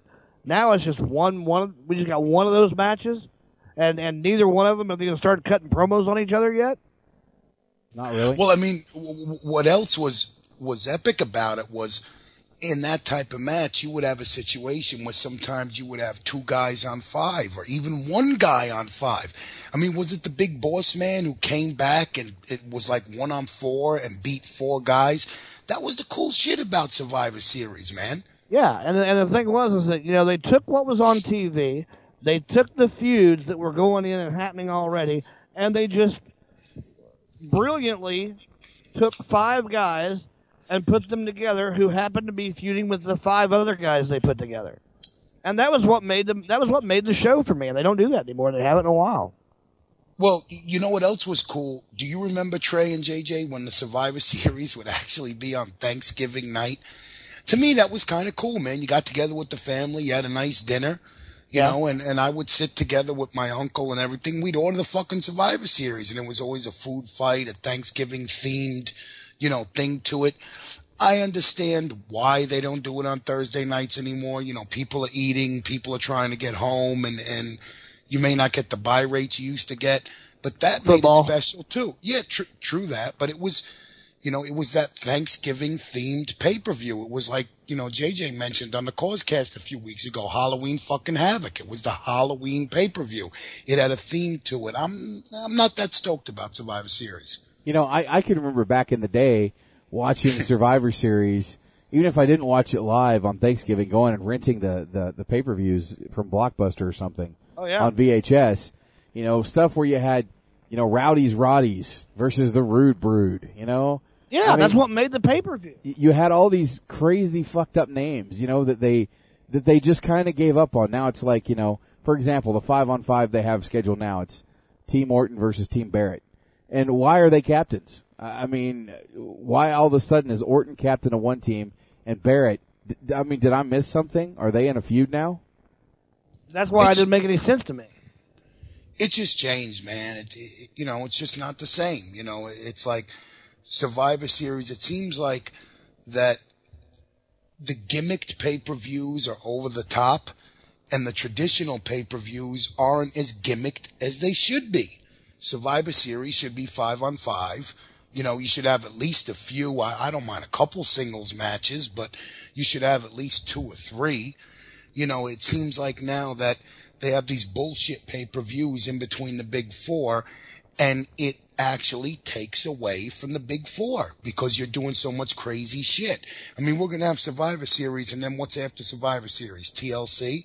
Well, why is Survivor Series special when I have a pay-per-view now with tables, ladders, and chairs? It's they've really kind of downgraded them. I agree 100%. No doubt about that one, my friend. No doubt. What else on your mind, man? Not much else. I got my John Cena haircut today. I got my short shit rocking, but other than that, that's about all I got to say. And, I swear to God, if I fucking see a picture of you wearing John Cena's latest swag with the fucking haircut, I'm going to fly to fucking New York City and bitch slap you to fucking hell. Well, I was going to ask him what it looked like, but he wouldn't know anyway. You will see a picture of me dressed as Big Dick Johnson before you see me dressed as John fucking Cena. He's got to take the barber's word for it. If that's the case, I don't want to see a picture of you, period. Yeah, no shit. From one extreme to the other. No thank you, man. We'll pass. As Gandalf said in Lord of the Rings, "You shall not pass." Oh yeah, that's right. I went there. That's right, baby. Did you? Are you a true fan? Did you read the books or just saw the movies? No, I never read the books. I remember seeing the animated movie when I was younger, and then I saw the first two at the theater, like the latest set of trilogy, and I still haven't seen all of the third one. Believe it or not, Return of the King. I haven't seen all of it yet. Oh, dude, see Return of the King and read the books and read The Hobbit to your daughter. See, I'm into fucking Jedis and shit. I'm not into fucking hobbits. Okay, I don't know. I mean, maybe it's me. I just guys that can use the Force and have a fucking lightsaber as opposed to fucking Frodo's short people with fucking big hairy feet and big hairy hands. You know why they got big fucking hairy hands? I mean, think about it. Well, I'll tell you what. You read Lord of the Rings or watch the movies and in your mind compare it to Star Wars, and there are some comparisons. It's the same reason that you're blind. I mean, think about it. Hobbits, just think about it. It's all good, man. It's all good. Yeah, whatever, man. It's late. I'm tired. I'm gonna go. I'm not in the mood for a response, but. Oh, come on, man. We love you. We like you, Bronx. Just not a lot. It's like playing with a campfire. You're the one that's gonna piss the bed. Well, you know what? If you can make burritos, man, I may have to rethink coming out there, man, because I like fucking burritos. I make good burritos. I make good Frito chili pies. I make great fucking sloppy joes. You know what the antithesis for this whole trip would be? Just the fact that when Bronx goes to sleep at night, Trey gets the fucking shaving cream and the fucking toothpaste out when he goes to bed and fucking lathers him up real good. I get to hit him on the head with my microphone like this while he's asleep. Fucking warm water, toothpaste, fucking shaving cream. Wake up, Bronxy. It's time for a lesson. So many people have told me about that joke. Does that shit really work, that if you put someone's hand in warm water while they're sleeping, they piss themselves? I've heard that it works. I've never done it, but I mean that's like, but you know what, Trey? I guess the groups of people I hung out with knew that if they put my hand in water and I did in fact piss myself, that it was going to be funny for a little while, but then it was going to be not so funny when I whooped their ass. So at the end of the day, you have to ask yourself, watching me piss myself or toting an ass whooping, which one would you take? Well. Yeah, but at the end of the day, man, I mean, I was with you with Kelly for a while, but I've seen a few pictures of her in a bikini, man, and I'm like, damn, the chick needs some weight. I mean, I'm not saying I wouldn't fuck her, but I can see well enough to know the bitch needs some I don't know weight. how much my dick weighs. I know about how long it is. I got that much meat to give her.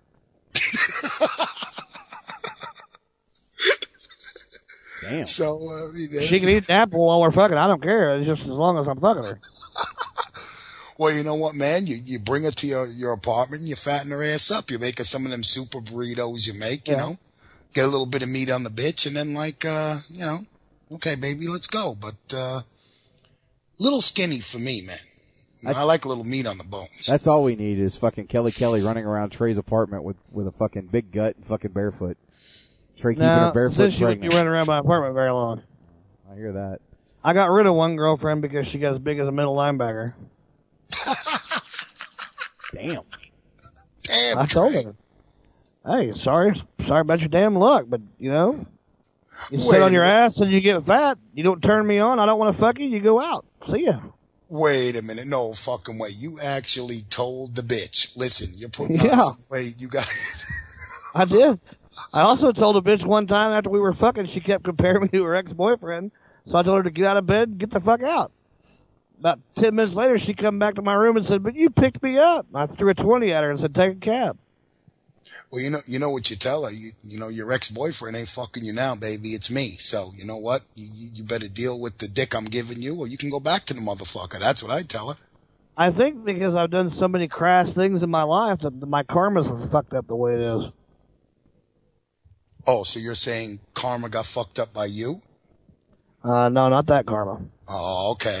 Just wanted to clarify that. You know, we don't want a little black baby with a cowboy hat and a cigarette running around. I'm a lot of things, but a fat bitch thriller ain't one of them. Are you talking about Darius Rucker? Who? Darius Rucker.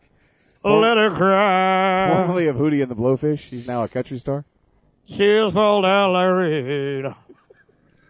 But that's cold. I could just imagine you telling the bitch. It didn't exactly go down that way. I mean, it was one of those things where she said, we need to talk. And I said, what do you want to talk about? All right, why haven't we been having sex? Well, because you're fat as a middle linebacker. And you don't turn me on anymore. We are so going to fucking play some Hootie and the Blowfish for Song of the Night. I don't know what yet. We're going to play Don't fucking ask questions you don't want answers to, I guess. Well, it's like the way you do it, you just tell the chick, listen, I can't tell if I'm in, the pussy or one of the folds. So, what do you want me to do? I mean, it never got to that extreme. I mean, any bitch that has a fold on her body has never dated me. But I mean, when it gets to the point where I can wear your pants, you got to go. I mean, when I'm on top of you, I want to be the biggest thing in the bed. I don't want to be I don't want to be your fucking equal. Anyway, I think this conversation got off topic. We were just talking about Kelly needed a little bit of meat, not a whole fucking lot of meat. Excuse me. Although rumor is she does have a whole lot of meat in the locker room. I mean, if I get out of bed after fucking you and I can't tell your pants from mine, you need to go get on a fucking weight loss program. That's just the bottom line. Damn. Trey was breaking out the auto tools and reinforcing the bed and shit. He was like, baby, I can't afford rivets anymore. You got to go. But then again, there's a reason why I'm 36. I'm single and I have no kids. I'm very particular about who I put my dick in.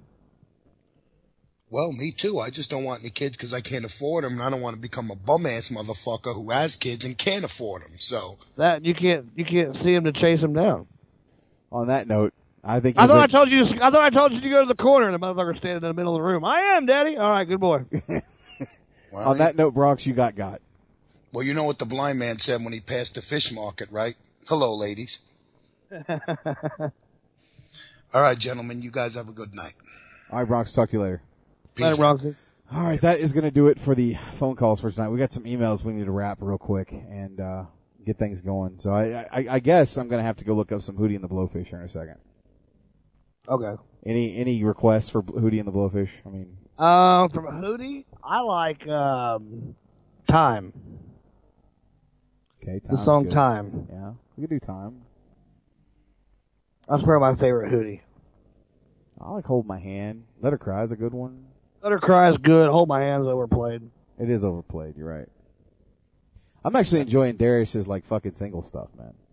I like his country shit a whole lot better than Hootie and the Blowfish. He's got. I mean, but I'm a country music fan. Goddamn, so. I fucking hate to sound like an emotional piece of shit, but goddamn it, he's got that one song where he talks about the kid growing up, and every time I hear that motherfucker, it just brings a tear to my eye because I'm living that shit every fucking day, With Lexi, I mean, she's gonna be 5 in February, dude. Where did the time go? I've been with her since day fucking 1, The minute she came out of the womb, I was there. And I haven't left her since, and I've watched her grow. And so when he starts talking about, the kid going to school, and then, oh man, that shit just tears me the fuck up. Yeah. Such a just hitting close to home song. I'd like to find the time to do that country music shit that I was doing on the other network over here. I just don't have the time. I miss playing music and taking requests and talking between songs. Yeah. True that. But let's go ahead and jump into emails because while everybody else is playing Warfare 3, I'm going to try to play some Battlefield.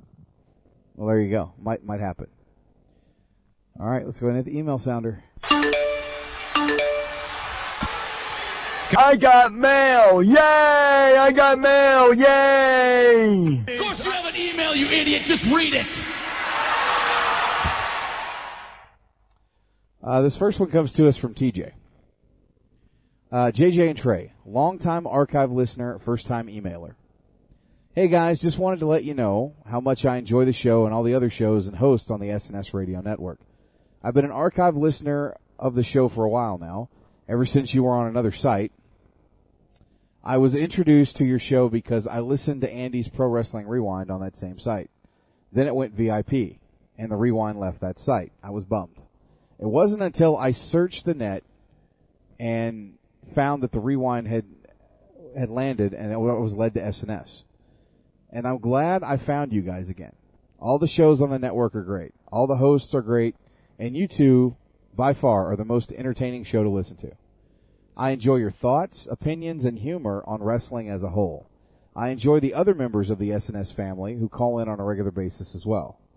The rapport you have with your listeners, I think, is remarkable and unmatched. For me, one of the best things about your show is that I can relate to the two of you and your opinions. I'm in my mid-30s, been a wrestling fan since the 80s, and love that you guys don't rip on the product as much as the other wrestling radio shows. Sure, you have things you dislike about WWE and TNA, but you explain why you don't like it and how they could have done things better. And simply not shit on them because it's the cool thing to do. You give them credit when credit is due. But most of all, I enjoy the show because you two are the fans of wrestling first and radio show hosts second. I greatly appreciate the time and energy you and everyone else in the SNS network put into every show. For me, when I get to listen to WNL or the other shows, it's just like watching the WWE. It allows me to get away and forget about how bad a day or week I've had and temporarily forget about the things that stress me out. So for that, I thank you both. Hopefully, I didn't ramble too much. Keep up the great work. TJ, Omaha, Nebraska. Wow. That is, from my standpoint, that is probably the number one reason why I still do this. And it's because of the relationship I have with the fans and the rapport with the fans. And JJ and I have talked about this off the air a million times if we've talked about it once. And we have both said that, you know, if for nothing more than 2 or 3 hours a week, JJ's case sometimes, 6 hours a week, 7 hours a week, 8 hours a week, if we can get you to escape your reality, however good or bad it is, and just have a good laugh and enjoy, like in my case, the 3 hours of the week that I'm on the air. I'll speak for myself. If I can get you to laugh and get you to enjoy life and forget about your problems for 3 hours a week, that's what I'm here for. No, I'm with you. I agree with that. And, I like the fact that we get emails like this all the time. It's not every week that we get an email like this, but when we get them every so often, I mean, it just, and we're hearing from people we've never heard from before, it kind of validates what we do. I lead no, illusions that I'm some big rock star or something that's doing something. I'm a guy with a microphone who's passionate about professional wrestling, who wants, I want to talk about things. I want my opinions out there. Right. And that's what Trey and I do. And, Sean sent me a private message, prick. I thought you continued to do this because you love me. And I said, I'd love you even more if you'd have got me a copy of Modern Warfare 3. No doubt. We do have another email here. It's our good friend the Black Man strikes once again. It's the motherfucking Black Man back in this biatch. Explain this to a dark motherfucker. The chief operating officer shit with Triple H. Now, I thought he was fired as the CEO. Last week, he reminded us he was still the COO. But it's like he don't have no power. I mean, your boy was the COO before and couldn't wrestle freely. Now that he's relieved of his duties, he somehow is still the COO. But can he wrestle as he pleases? Is he not? Is he or is he not the COO? See, I thought they gave him the job to your boy Johnny Ace, but all he is the interim Raw GM. Why does it seem like he has more power than the COO? Makes sense for this shit for your boy. What the fuck did Vince really do when he relieved Triple H of his duties? I'm missing something here. WWE fucking up. I think he just released him of his general manager powers. Well, basically, the way I understand it was he stripped him of being in charge of Raw and SmackDown. Teddy Long is now in control of SmackDown. Johnny Laurinaitis or John Laryngitis or whatever you want to call him one half of the dynamic dudes, Johnny Ace, is the interim GM of Raw. But Triple H is technically still considered the COO.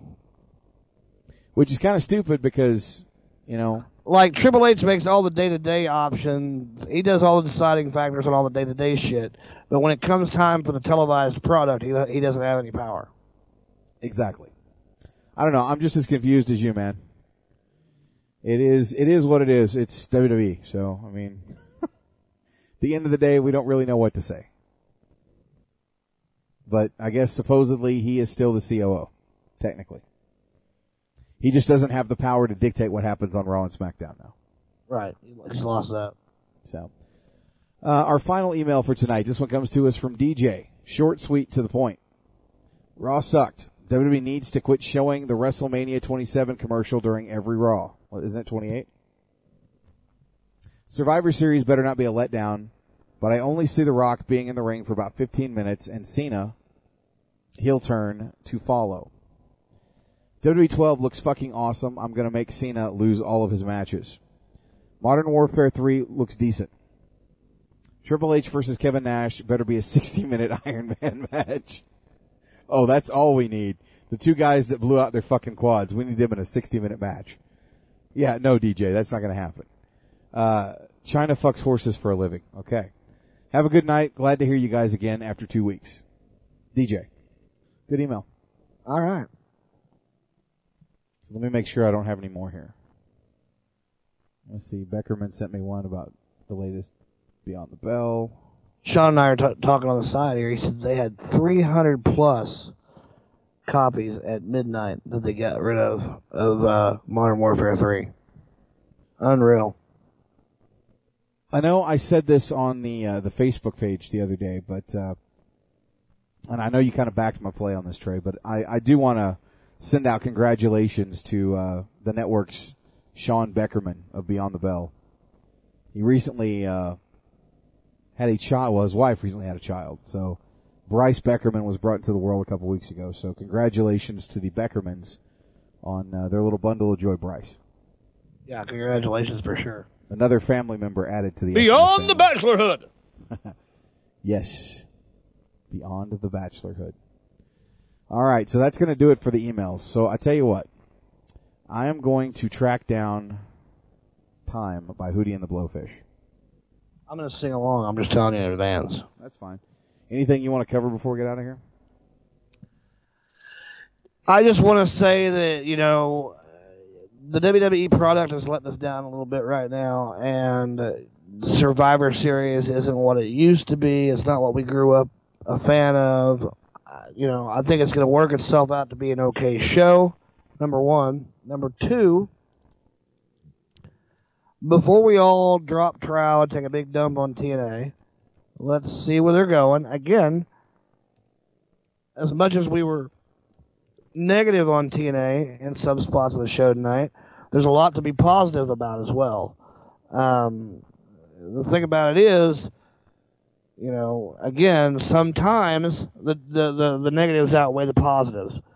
What I'm looking forward to, hopefully, is we get a good Thursday Impact, a good promo out of Robert Roode, and a sense of direction of where they're going to go from here. And I think that's what we're missing right now. I think once we get that, with all things being said, again, I thought Impact was the best show of the three major shows this last week. And I'm not alone when I say that, so at least it's not the TNA homer in me saying that. It's, kind of the substantial thought across the internet. Let's hope that continues, and every time that does continue, it's a win for us and a win for professional wrestling. So before you go shitting on something, just, weigh the good and the bad, be honest, give your honest opinion. Nobody's asking you to lie for anybody. But, at the end of the day, let's all try to stay positive and see what happens. I would agree with that. I mean, I haven't been watching TNA. I'm following to see what happens, obviously. I read about what's going on.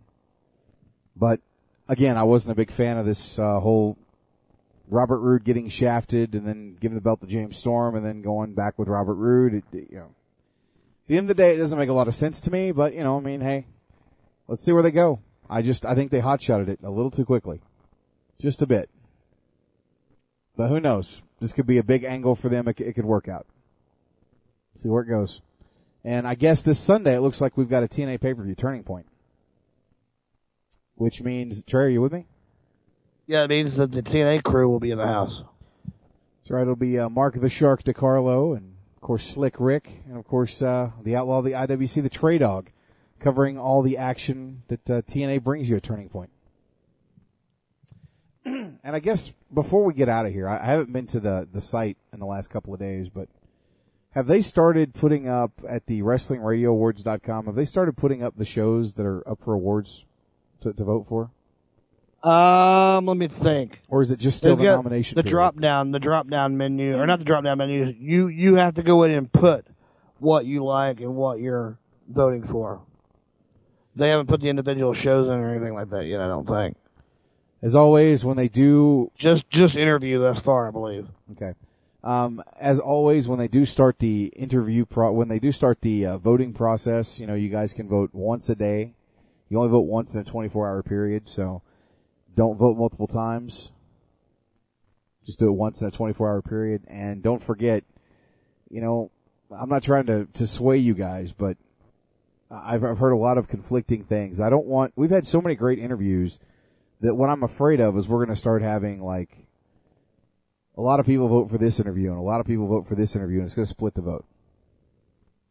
And when I think of, in terms of, to me, the best male interview that we've done this year, hands down, and there's some really good ones.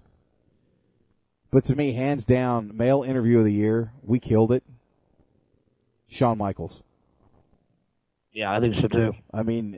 Just given the fact that we had a fantastic rapport with him, from the minute he was on the phone line, from the intro that we had him on, he loved it. The fact that he gave us 75 minutes of his time when he doesn't. You realize that he and I sat on Twitter and talked back and forth for about an hour the other day? I heard about that. The fact that, he doesn't do interviews more than 15, 20 minutes. And we got 75 minutes out of him, and it was an epic interview. Yeah. I was shocked as shit. I sent him a tweet. He sent one back. I sent him one back. He sent me one back. I sent him one back. He sent me one back. Next thing you know, 30 minutes later, I was like, holy shit, I'm just sitting here chatting away with Shawn Michaels. So, if I had to tell you guys one interview for Male of the Year that I want to see win it more than anything, it was awesome for Kurt Angle last year to win it, but hands down, I got to say Shawn Michaels, guys. Yeah. That's the one I'm throwing my support behind. Me too. And female interview of the year, I want to spread the love, and I want Andy Knowles to get the Mickie James interview as the female interview of the year. Yeah, that'd be awesome. I think that would be awesome for Andy. But anyway, just, keep things open, nominate who you want. I know a lot of people were saying they love the DDP interview. Trey and I both love the Outsiders interview, but I really think, even the Piper interview was fantastic, but to me, the one that I never thought I'd get is the Shawn Michaels interview. So I tell you what, it's time we're going to wrap things up here, and like I said, throw your support behind us here for Wrestling News Live for Show of the Year when the voting is up, because we have the opportunity of doing something that nobody else has done, and that's tying for a 4-time Show of the Year with Get in the Ring. Exactly. And we want to surpass that. Exactly. So, just keep an eye on what's going on over at the WrestlingRadioAwards.com. Always check AudioWrestling.com. Don't forget to go check out Wrestling-Online.com for your latest news. If you haven't signed up for the newsletter, what are you waiting for? You get it multiple times a week for free. You don't even need to go to those news sites anymore. It comes to you. So sign up and join 27,000 other wrestling fans. It's the way to go, folks. Don't forget our partners over at headlockstoheadlines.com. They just turned 2 years old. Crelly now has a toddler. In the terrible twos. Terrible twos, man. That being said, the rest of the shows this week, I'm back tomorrow night right here on the SNS Radio Network because the Causecast has proudly come back to the SNS Radio Network. Yeah. I've got something in the works. I don't know if it's going to happen this week. Probably not. I haven't spoke with Charles and the other person, but we will be bringing a new show to the SNS Radio Network that's looking like it might be on Thursday nights. That's all I'm going to tell you right now, but it's going to be huge. It's going to be a big deal. I think it's really going to draw in a lot of things for this network. So stay posted to that. Maybe I'll have more information tomorrow night on the Causecast once I get some verification. This Wednesday, Andy Knowles is back with another episode of the Pro Wrestling Rewind, so check that out. And, of course, Friday, I'm back with another episode of Unplugged. God willing, Crelly and Sean will be joining me on the show, and we'll be doing the usual SmackDown coverage and video game talk. And, of course, don't forget the podcasts, new episodes of Beyond the Bell with Sean Beckerman, the Elite Force podcast with Walkie and Mindwipe, and, of course, Chuck W. And, of course, I think that the new show that was formerly What Would Fans Do is going to be coming back soon. So hopefully I'll get a note from Nim on that here pretty quick. I haven't heard anything. So, but with that being said, we are getting the hell out of here. So JSK, take us out, man. Say goodnight, Trey. Good night, Trey.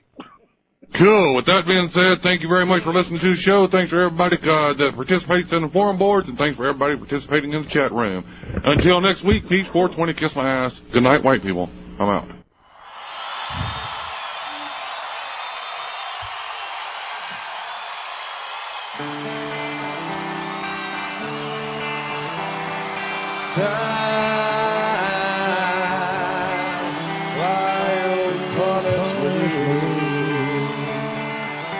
Like a wave grass and live to the shore, they wash away my time. While you walk away, like a friend with somewhere to go, you left me crying. Your tears about tomorrow and all the pain and sorrow running through. Well, tomorrow's just another day, and I don't believe in dying.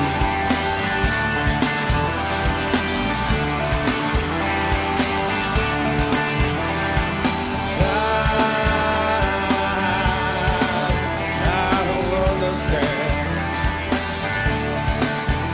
Killing in the street, dying for the color of rain.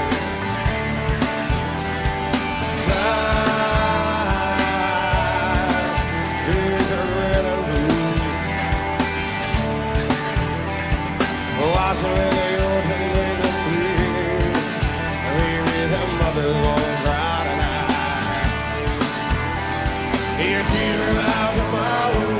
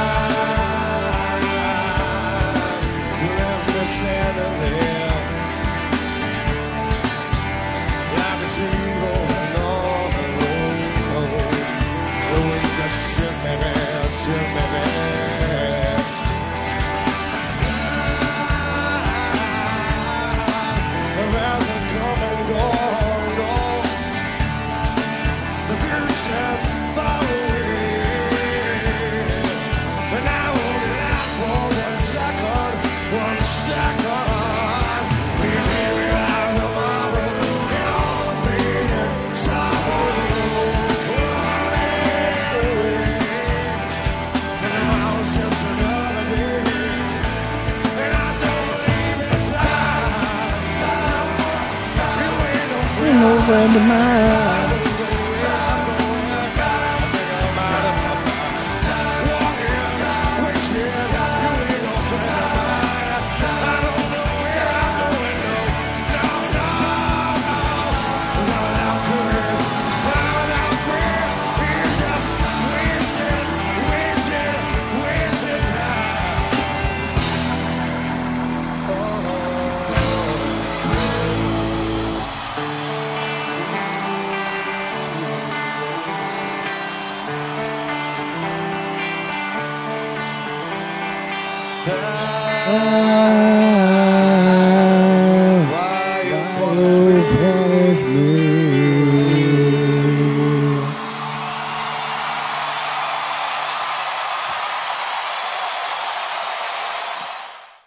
We always have time on this show. Too much. 3.5 hours, too much time. Good night, everybody. We're getting the fuck out of here. Peace.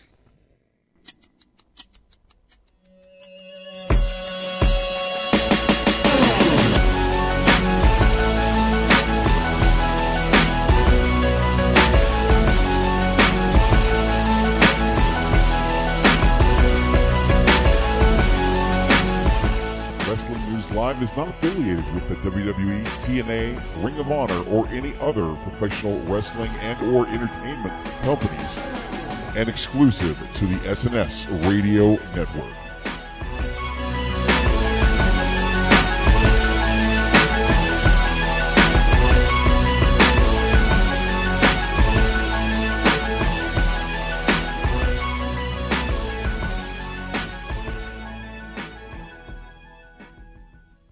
You will all be here 4 hours almost, 3.5 hours. Go home.